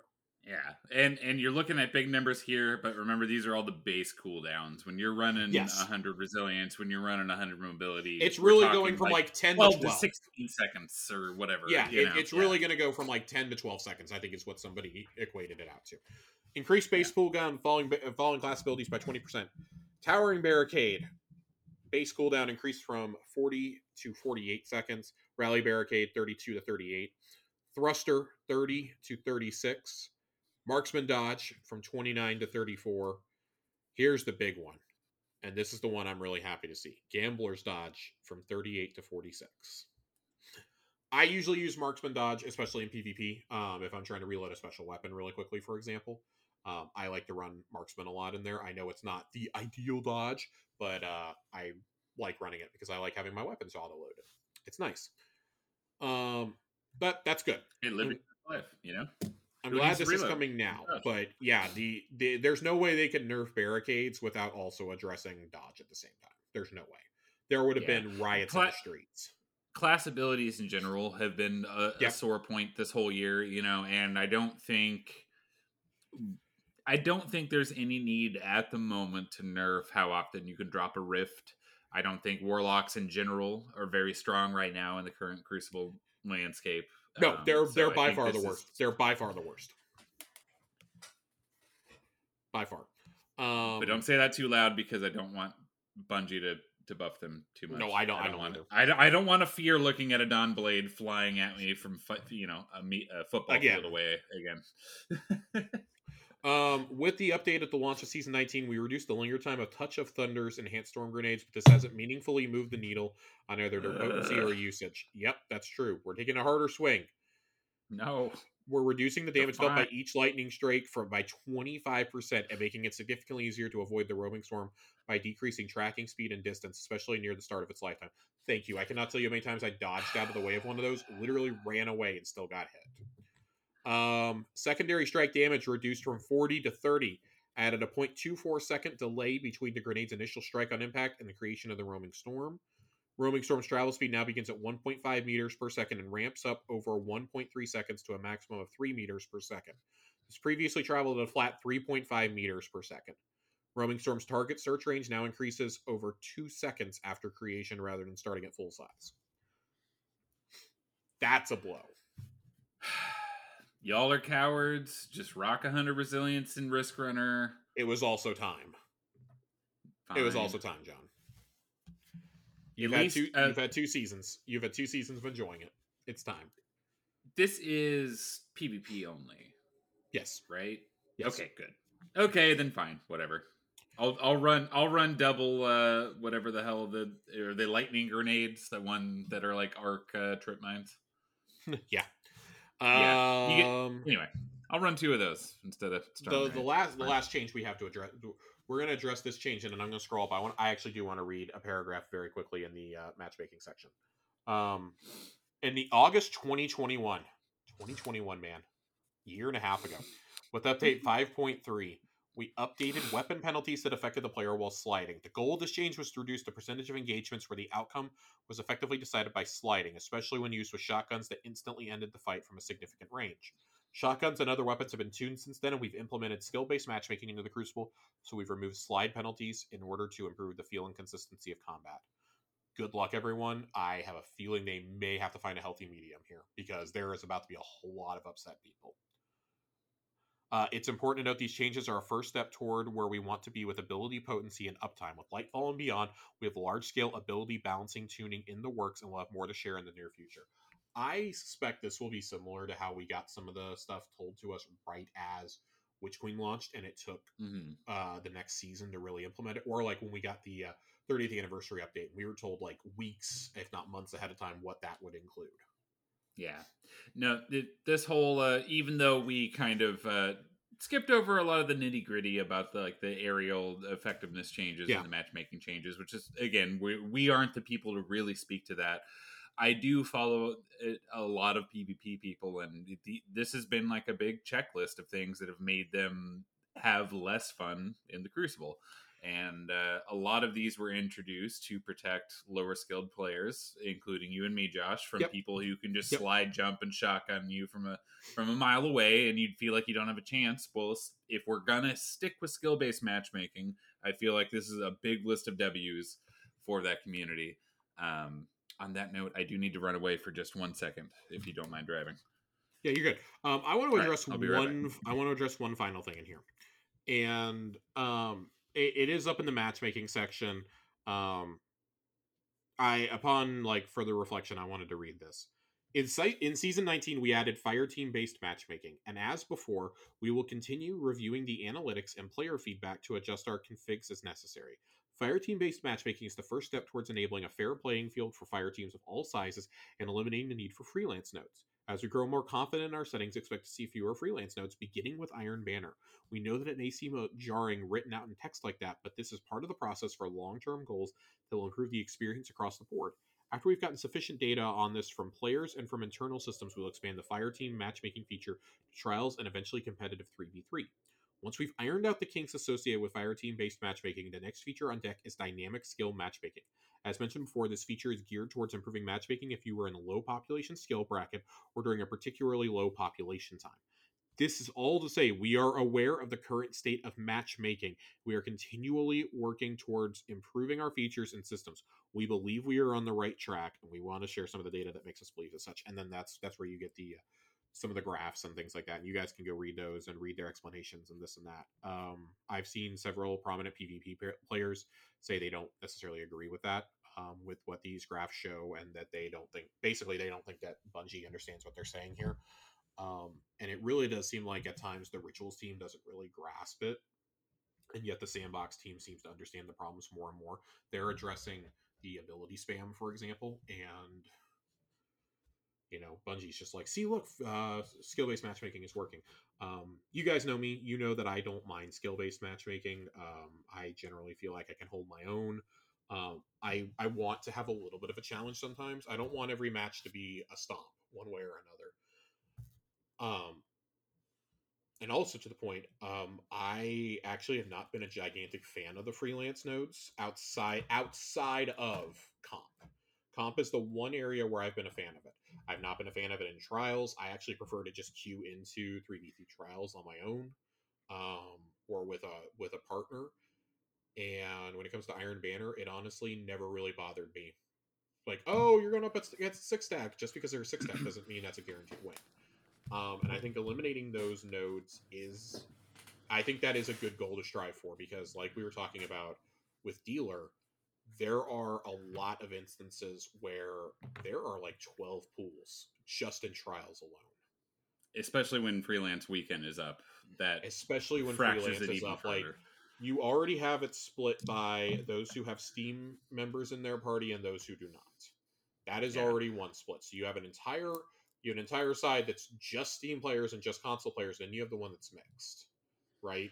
Yep. And then you introduce all this skill-based matchmaking, and it's splitting a population of like 20,000, which, while not ideal, you could still do if you were all in the same pool. Yeah, it's really hard. In an ideal world where there would be millions of people in the Crucible or whatever, or even hundreds of thousands, you could afford to leave these things in place. But sadly, that's not the case. Sadly, it's not the case, and a lot of that's a stigma around PvP, and I think they're trying to get rid of that stigma here. The thing that catches me here is we are aware of the current status of matchmaking. I'm glad that you're aware of that, and I do like how dynamic skill matchmaking sounds for those who are, for your guys like Cool Guy and True Vanguard, who are definitely several brackets above the rest of us, who are, I wouldn't even call them super sweaty. I would just say they're extremely good at what they do. But this was also one of the things that Watts was talking about. Watts was like, everything else sounds so good. She goes, none of this sounds good for me as a Crucible first player. She's like, I fell in love with Destiny because of the Crucible. I grind PvE because I need gear for Crucible. She's like, but she actually had a really good take on this, and I'm not saying if it's the right or wrong attitude to have, but her attitude, and she pretty much said this verbatim, if the changes they have to make to the game is basically what appeases the overwhelming majority of the player base, and it alienates people like me, then that is a good change. She says, I am okay with that. She goes, my interest will wane, but if it is for the health of the game, then do it. Yeah, she goes, I will still hang out for the story, and she's like, I love the story, I love the characters, I love the ambiance. She goes, I love doing the raids, I like the dungeons. She's like, I like all that stuff. She goes, but I love PvP. So, what were you trying to say, John? I was gonna say, that's a sentiment I've heard echoed like basically everyone on the Firing Line podcast. Same thing of like, this kind of sucks for us, but if it's best for the game overall, then I guess let's do it. Let's make PvP better, because PvP has been, not to be hyperbolic here, but kind of circling the drain for years now. So let's hope this is going to continue moving us on a track forward where it's not a joke. Yeah, I would agree with that. I mean, like, I largely have been very passive when it comes to PvP. And it's not like I don't enjoy playing it. I mean, God, when you and I first became friends, we were playing so much Crucible. But I've noticed, like, over the years, our time in Crucible has significantly dipped. And it's not just that, we have a large group of people who want to go do Nightfalls, we want to do dungeons, we want to do raids. It's not just like the same 3 or 4 of us trying to do them all the time. It's that Crucible, at a certain point, stopped being fun for casuals. And I think they're trying to swing back towards that. But the problem is that stigma is there so much now that I don't know if they're going to be able to correct that without a brand new Destiny game.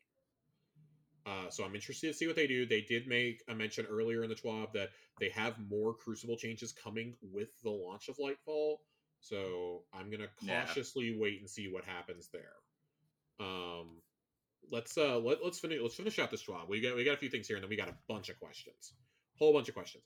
There's some Lunar New Year stuff going on in the Eververse. Go claim your free envelope of Bright Dust that is in the 880, by the way. That's 880. That's it's not a lot, but it's enough to get that really sweet shader this week. Not a lot coming from the Scrooge McDuck of Destiny. What's your Bright Dust count at right now, Josh? 111,000. I skipped getting the big Bright Dust chunk out of Scallywag because I was so like just burned out. But dude, I have opened. John, I do that every season. I get the big bundle. I do all the things every season. I don't think I've ever gone over 40,000. My 4 of my 5 last Engrams have had Bright Dust bundles in them. They're like, we're not giving you anything. Spend it, you fuck. You do have the benefit of not giving two shits about Titan or Warlock fashion or finishers. It's true. You do benefit from that. It's true. I really could not care less. I barely ever play I probably play my hunter maybe 4 hours a year, and I still pick up cool hunter finishers because, like, the Golden Gun one, I mean, come on. Oh, it's fucking great. Let me tell you something, John. I logged in and bought something for my Warlock for the first time in like 3 years last season, and it was the shoes for the Fortnite set because I wanted my Warlock to have Space Just Jordans. The shoes? I wanted Space Jordans. That's exactly what I told Chelsea. I was like, I want Space Jordans. And she couldn't get over that. She's like, you logged in to buy Jordans. For a class you don't play. For a class you don't play. Because it's funny, like, I have all this, like, awesome, like, regal armor on my Warlock that I never play, by the way. And then I have Jordans on. I will say this is the year, not to get too far off track here, because we have so much to talk about, but I do think I've played less of my Warlock this year than any other year, because Titans are finally good again. Yeah, Titans are actually good again. They're worth running now. Yeah, for a long time, whenever we were doing Nightfalls or raids, I just kind of defaulted to Warlock because as long as we had one bubble, you didn't need another Titan for anything. Yeah. So Titans have been eating fucking good this year. There's a lot of stuff in the Eververse for Lunar New Year. Go check it out. There's a Risk Runner ornament that I'm sure John has already spent real world money on. No comment. That's a yes. Prime Gaming.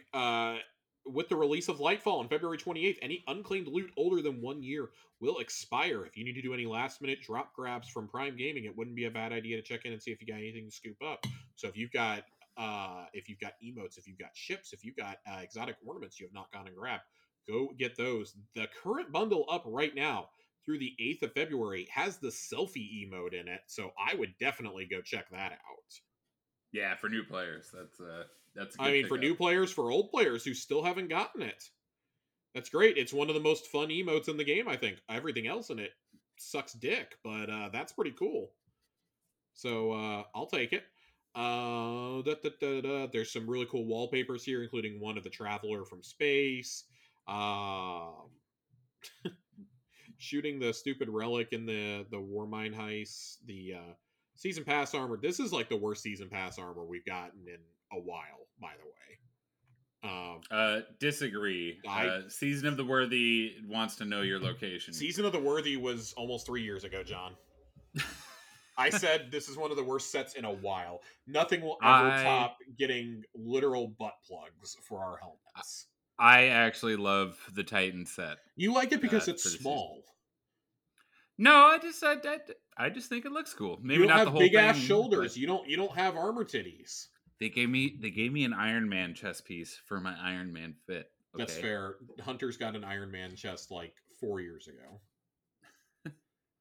You guys got wings. I don't even want to hear about it. You guys got wings back in Undying. I don't want to hear about it. I'm very underwhelmed with the Hunter set. That's all I'm gonna say. I've had like 7 great armor sets given to me this year, so I'll let this one go. At least I don't have a tail on this one. And then the artwork that is in the background of the season pass screen of Ana and Rasputin, which John and I were like, is this an exo orgy that's happening here, or like what's going on? What's going on? Did one of the graphic designers play a little too much Hades? And let's not mince words. It's beautiful artwork. I just want to understand the intent of all these. Are these Guardians and Exos trying to tear them apart? What's going on? Yeah, I'm a little confused here. It's like looks cool though. It's like if Michelangelo painted something in a Destiny universe and was like, What if half robot and scientist girl? Tell me more. Without realizing that Anna Bray is canonically a lesbian. Or at the very, very, very least bisexual. She has a girlfriend. It's in the lore this season. Shout out. Yeah, shout out. I think that's it. I think we're it. I think we're done with the job. Destiny 2 team. Not Destiny 2 help. Destiny 2 team is the new handle on Twitter, Bungie.net, and Reddit. They are going to shift away from using personal community manager accounts, which is probably really good because I've seen some of the shit that got said to Dylan and Liana over the last year, and I can't believe this didn't happen sooner. Dylan, literally got not doxxed, but what do you know? No, he got someone fucking doxxed. He got fucking doxxed. Someone was literally, texting him on his personal phone about where he lived and, making threats over.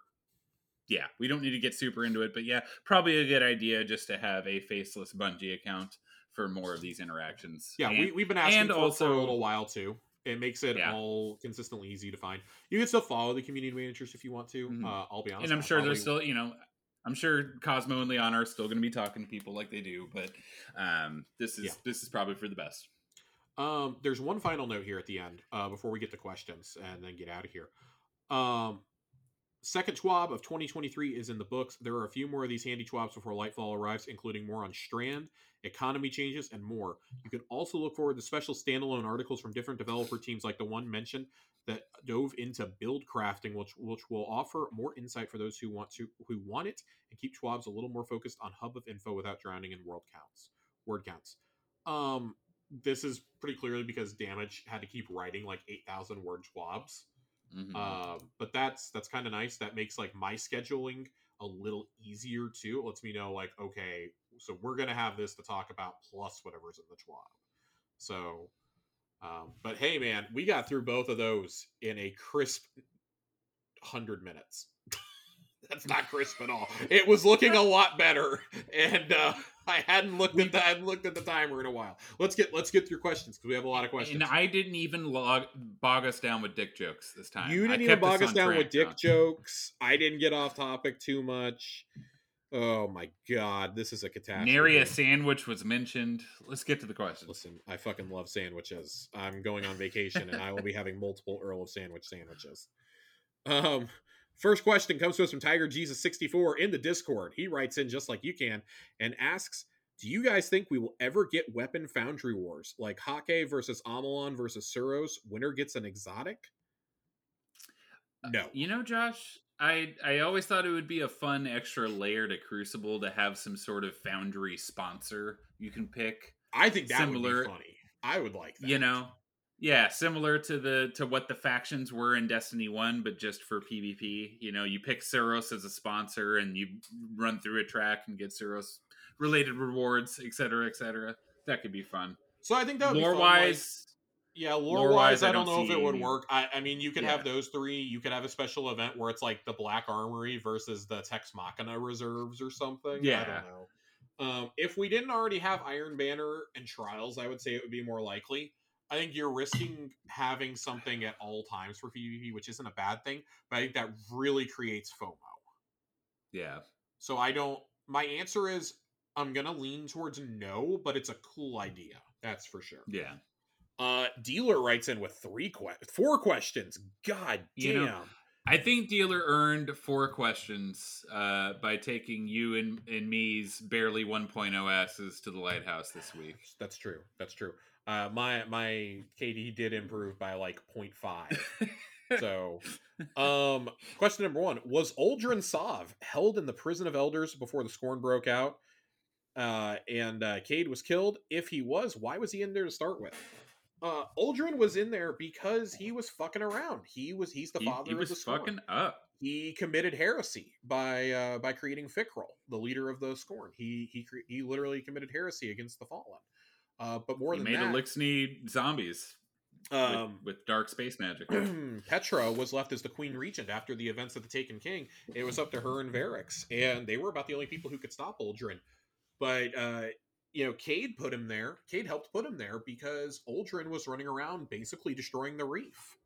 he was doing all sorts of shit. That's why Cade hunted him down and put the Barons in, and that's Yep. why we're there with him at the prison. And Mara wasn't around to tell her bro to chill out. Also worth noting that he was completely under the influence of Riven / Savathun at the time. Totally worth noting. Sure. Number 2, what type of damage would you like to see? Damage meta would you like to see in the new Lightfall expansion? I personally want a sniper meta to come back, but I don't see it happening. I'm going to take this. I'm taking this to mean damage meta as PvE, and not PvP. I gave my answer to him earlier this week when we were playing. My answer is snipers and heavy grenade launchers. Yeah. I would love to see snipers be a viable option purely so LMGs could be worth running. I think that's always going to be the problem with machine guns, is even when they're good, outside of the new Void one, which is I'm 99% sure is bugged with the amount of damage it's doing off of volatile explosions. Mm-hmm. LMGs are never going to be a DPS meta, and if you're doing anything that matters, you're going to need your heavy weapon for DPS. So if there's no energy slot options, why are you ever going to run an LMG outside of anything other than like a seasonal activity or normal strikes? Right. You know, I would love to do DPS with snipers again. That would be fun. That would be a lot of fun. Please. Question number 3 from Dealer. In the sense of PvP, what do you think is the most useful class and what is the least useful and why? Most useful right now, I think it's pretty hard to argue against either Void Hunters or Void Titans. It's very hard to argue against either of those. I say Void Titans because of the Void Overshields. I mean, those are... We talked about those. You got Overshields, you got suppressing grenades, you have a suppressing shield bash, bubble comes back faster than everything else. Yep. You know, Yep. I think that, and then, I mean, Hunters, we've waxed poetic about invisibility so many times on this show. Just, it's not even like the base class is bad enough. I actually think the base class is tuned. It's that every time they do that, they then give us something like Radiant Dance Machines or Omnioculus or Gear Falcons. Like, there's always something that the Hunters get that fuck everything up, and it's almost always Void related.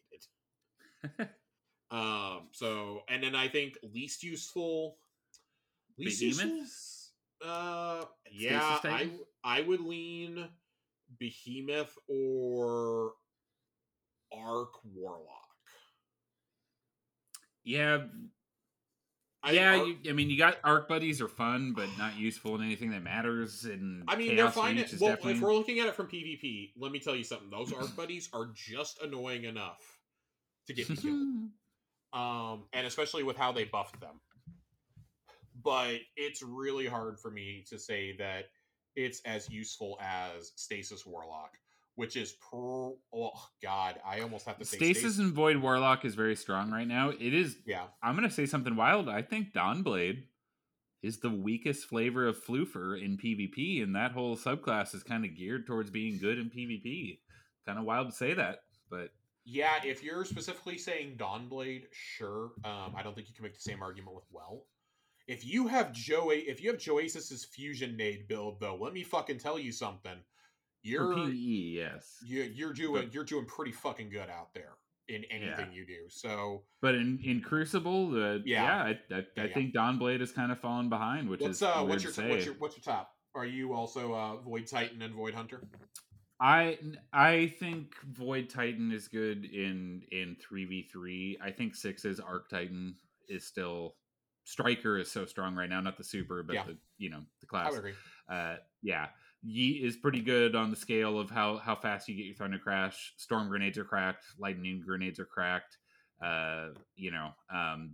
Getting amplified off of a shoulder charge kill and then zooming into the enemy spawn is just, I think Arc Titan is very, very strong right now. Outside of, Trials and Comp, I think that's a little too obnoxious to work there, at least on my skill level. I definitely try to play a little more reserved when we're doing 3v3s. All right. Last question from the Dealer. This weekend, I played a lot of Trials with people from the Discord, and I want your opinion on how Trials works. Get 7 wins in a row for Flawless, or get 6 wins, reset without Flawless, and keep playing for easier games and/or helping other players to the Lighthouse. So John and I have, I think, both expressed our opinions on this before. I think for somebody who's really skilled, as long as you're helping people get to the Lighthouse, I don't think that it's a problem to be resetting your card at 6 wins. It's more a symptom.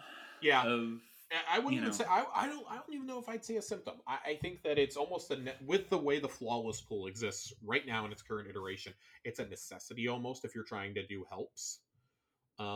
Or even if you just want to keep playing, yeah. I mean, or if you just want to keep playing, like I completely get it. Who wants to play against shithouse sweaty teams? If you are doing carries or you are doing helps, I don't see a problem with it. I think if you're doing it just to like stomp on other teams, though, that is a problem, because that is a problem. That is something that we've seen repeatedly in this community.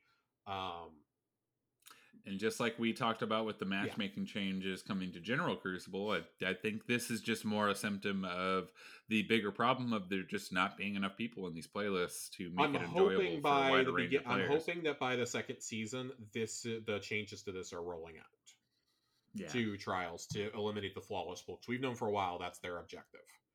I think bringing and consolidating it's more a temporary fix. It's a temporary fix. I would agree. Spinny writes in and asks, what kind of activities would you like to see on Neomuna, i.e. public event type activities such as Blind Well or missions like Wellspring and Empire Hunts? Personally, I want an Altars of Sorrow or Blind Well type of activity with the matchmaking system that Nightmare Containment had. First off, if they ever do another activity like that, they're absolutely matchmaking for it. That's what we saw with the Wellspring. They're absolutely going to do 6-player matchmaking for it. They need to put matchmaking in for the master stuff, though. It's to the point where it needs to happen. I don't see anything wrong with that. I don't think it's an issue. As for activities, I mean, I want to see brand new public events. I know I don't want to see the typical like, oh, go get the war sat. Oh, glimmer extraction. Swear to God, if we have to capture war sats on Neomuna, we've evolved past this stuff.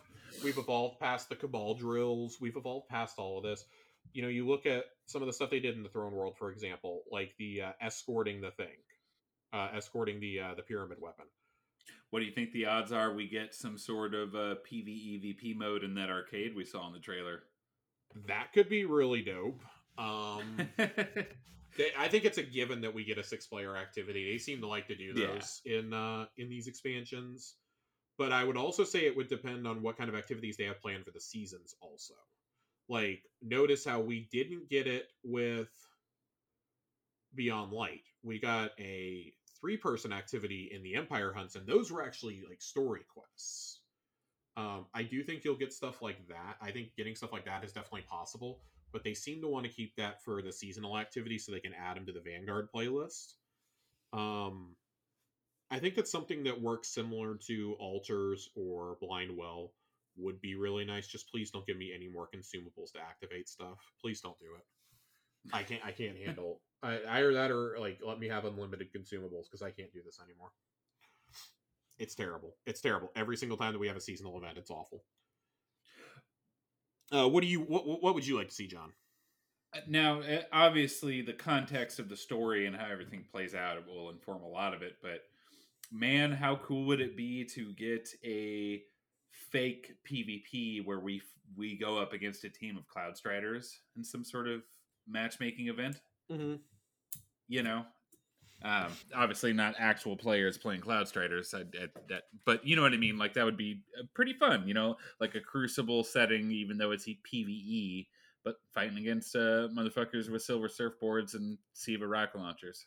That could be fun. Yeah, that's probably way too pie in the sky to be real. You know, there's some cool things you can do. I think we need to know a little bit more. We got the trailer this week, and we didn't talk about it. We're not going to break down the trailer. Just everybody's seen it. It's only 90 seconds long. There's one little thing. It's just showing off more of the environment, which is we need to know more about how the world of Neomuna works before we can really answer this. Unfortunately, Zhao writes in, if you were put into the Destiny universe, who do you think your character honestly would be, and what would they be doing? So I want John's answer to this first. If Jonathan was in the Destiny universe, I would be Josh. You've seen Avatar: The Last Airbender. I love it. I love me some Avatar. If Jonathan was in the Destiny universe, I would be the equivalent to the guy running the cabbage cart, oh my constantly God. getting fucked over in the last city. My cabbages! As far as my Titan, if the question is what would my Titan be doing, I would 100%. I would be trying to reforge the Iron Lords. I would be all up Saladin's ass. I would be his apprentice. I would be cleaning his wolves. You know, that would be where my Titan would be. I would be trying to rebuild the Iron Lords. I spent some time thinking about this today. Okay. And if it was me, Josh, being put into the Destiny universe, I'd like to think that I'd have one of two jobs. Either one, I'd be an announcer for like Guardian games and like Sparrow Racing League, or I would be the Guardian bookie. I'd be one of those two guys. I might even be a bartender working for Spider. Like there's some seedy things I could be doing in this world. But if it's my hunter, I like to imagine that he is out of the tower. He is staying as far away as possible because he does not want to be drafted by Zavala to be, hey, you're the first hunter to set foot in the tower this year. Congratulations, you're the new Vanguard. I'd like to think that that he spends his time pranking Shahan. You know, I don't know what he's doing to him, like maybe stealing his sleeping bag or paying something. Drifter to summon primevals right there on the Cosmodrome. I like to imagine that him and Drifter are just like they're like smoking cigars and like sitting up on the wall of the Cosmodrome, watching this guy trying to tell New Lights how to fight a primeval, and he's just getting his ass beat over and over again. Alternatively, I could totally see my hunter just like, I don't know, hanging out with Banshee, like being like a weaponsmith. I could see that happening. Working with him, or like being an assistant to like Lord Shaxx. Maybe I'm driving the fucking helm. I don't know. Do we have a driver for the helm? Yeah, they're Red Jacks. Okay. You see them. Maybe I'm not driving. Maybe I'm not driving. You know, but I think there's no end to the stupid shit that my Guardian could be doing. Maybe I'm just running the ramen shop. Maybe I'm just running the ramen shop. I like ramen a lot. Those are big shoes to fill, my man. Those are big shoes, but you know, I've got a picture of a big guy on the wall behind me. That might lead to a big job at the Vanguard. Oh, god damn it, guys! Sorry, I'm a warlock. I know I'm not floating, but I'm a warlock. I'm working for Rahul, and I'm just giving you your shit rolls every week. That's what I'm doing. Leave me alone. Zhao has a non-Destiny related question for us. Oh. If you were to recommend 5 movies to someone who had never seen a movie, what would you choose to best explain the power a movie can portray? Oh, God. Okay, so I'll answer this one. The original Star Wars, 1977 Star Wars. Straight up, we gotta go with the classic here. It's the most magical thing I've ever seen in my life. What? I mean, I'm not disagreeing. I thought you said hey. I thought you said hey. No, I said K. Like, yeah, no, yep. I'm going Fellowship of the Ring. Okay. It's the greatest fantasy story ever told. I don't care what anybody says. Get the fuck out of here, you Harry Potter nerds. It's the single greatest fantasy epic of our time. Is Peter Jackson's Lord of the Rings, and Fellowship is the best of the 3. We don't talk about The Hobbit. We don't talk about The Hobbit. That's true. We don't. Number 3. I really, really, really, really love musicals. So I'm gonna go Singing in the Rain here. You would. I'm gonna go Singing in the Rain. Hey man, I could have said Les Mis, but the stage version of Les Mis is so much better.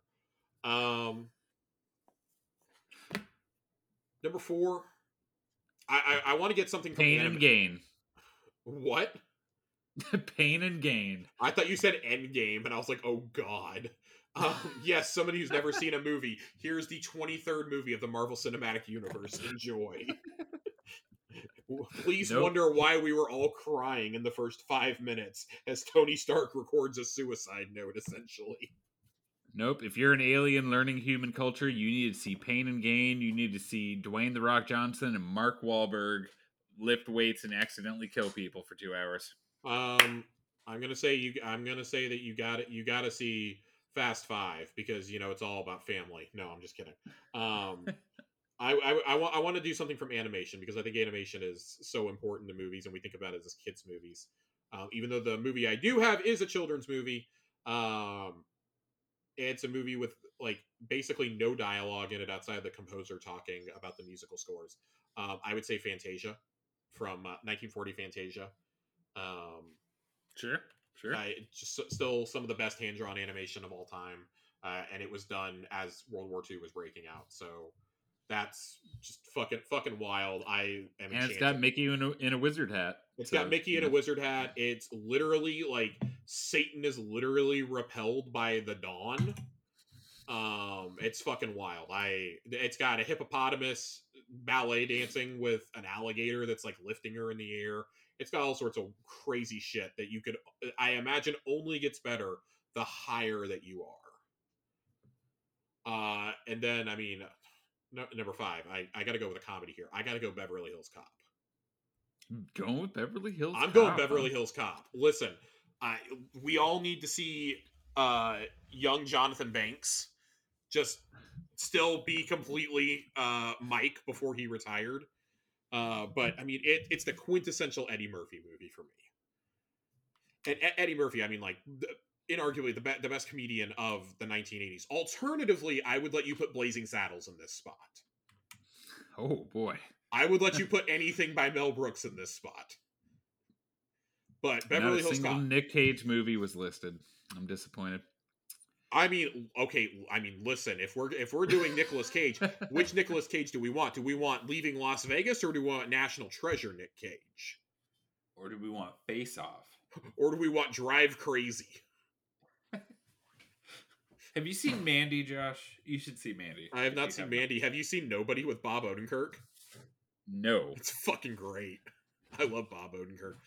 Yeah, no, that's this is a very hard question though because I love movies. Legitimately, I would have to sit down and think about it for a day, not answer it off the cuff after four drinks. Yeah, I could I thought about this and I still didn't. I appreciate the non Destiny related question, but yeah, I do too. To give any kind of serious answer that's really like that would be like saying you've never read a book before. What are the 5 best books? Oh, Jesus fucking Christ. You can't do this to me. Yeah. But I do appreciate a non-Destiny Let's question. see here. The Da Vinci Code. Eat, Pray, Love. I'm kidding.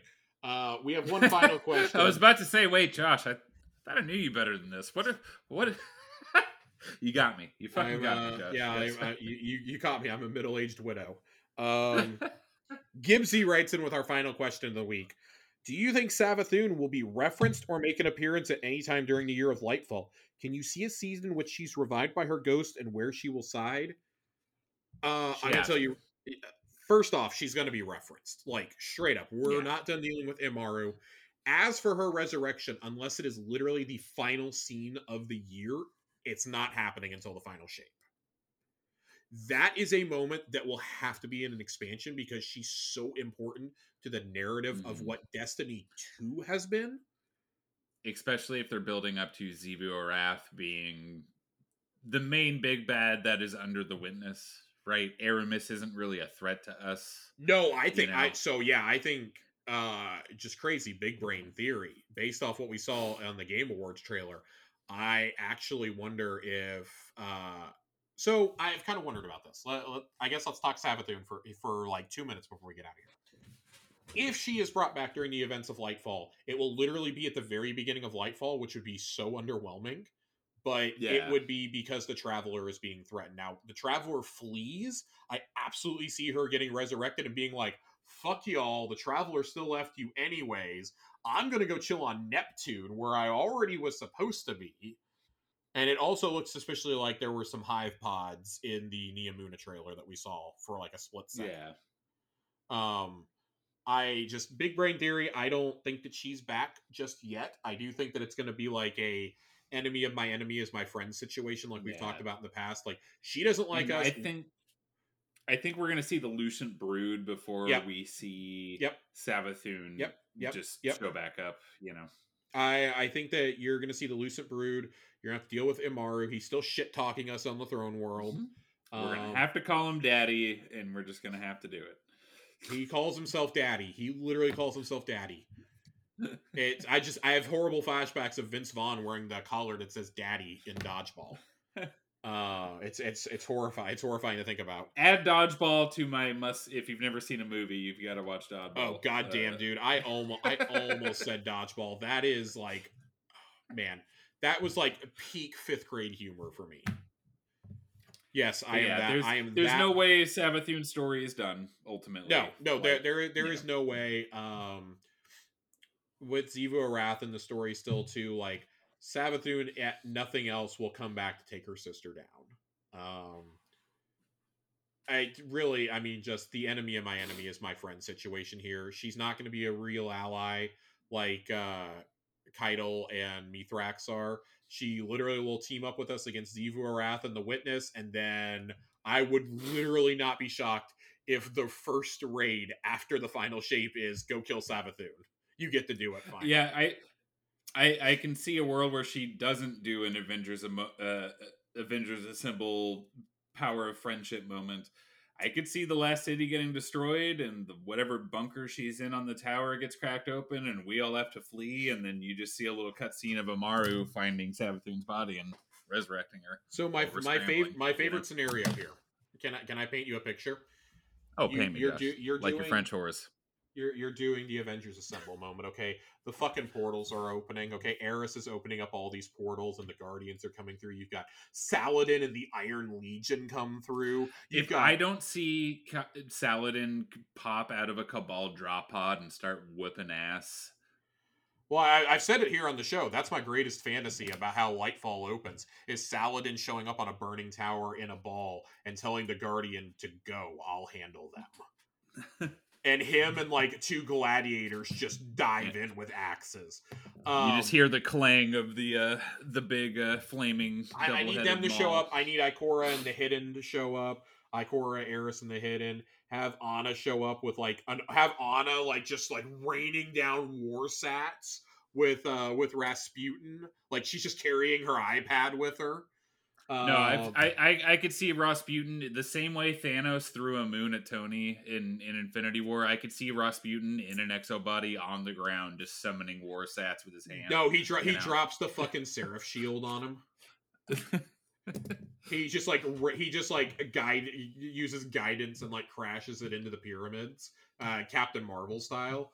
What I'm imagining though is the destroyed building that Ant-Man is in. And you have like I don't know. Who would be the funniest character? Drifter. Drifter's like, man, this is it. I'm going out, brother. I'm done. This is it. And it's like, him and like, I don't know, fucking Amanda Holiday or something are like drowning, Rocket Raccoon and War Machine style. And then you just see like a hive ghost. And just like I want it to be Finch though. I really need it to be Finch, who accidentally. Finch is bringing that acolyte back. I need Finch to bring back his knight. I need him to bring Ken back, but like he accidentally makes him like supersized somehow, and like he bursts out of the building Giant Man style. Like you just hear Finch going like, I'm the best. And then all of a sudden, like, they just burst out, and, like, this giant hive knight is just setting them down. Drifter summons his prime evils. Oh, it'd be fucking great. And then, like, just Savathun is just, like, kicking back, just, like, sitting there with Mara, like, so should we intervene or not? Should we do something about this? Should we help them? Mara could literally end this by snapping her fingers. I don't know. Wacky shit. Savathun's story is not done. We're gonna get some wild thing. They're dissecting her body right now, so like I really would love to see it from Immaru's perspective. He finds her like half decayed, and it's like, what the fuck did you guys do here? And then out of nowhere, by God, it's Tannix with a steel chair from above. Oh, Tannix is coming back. From the top rope.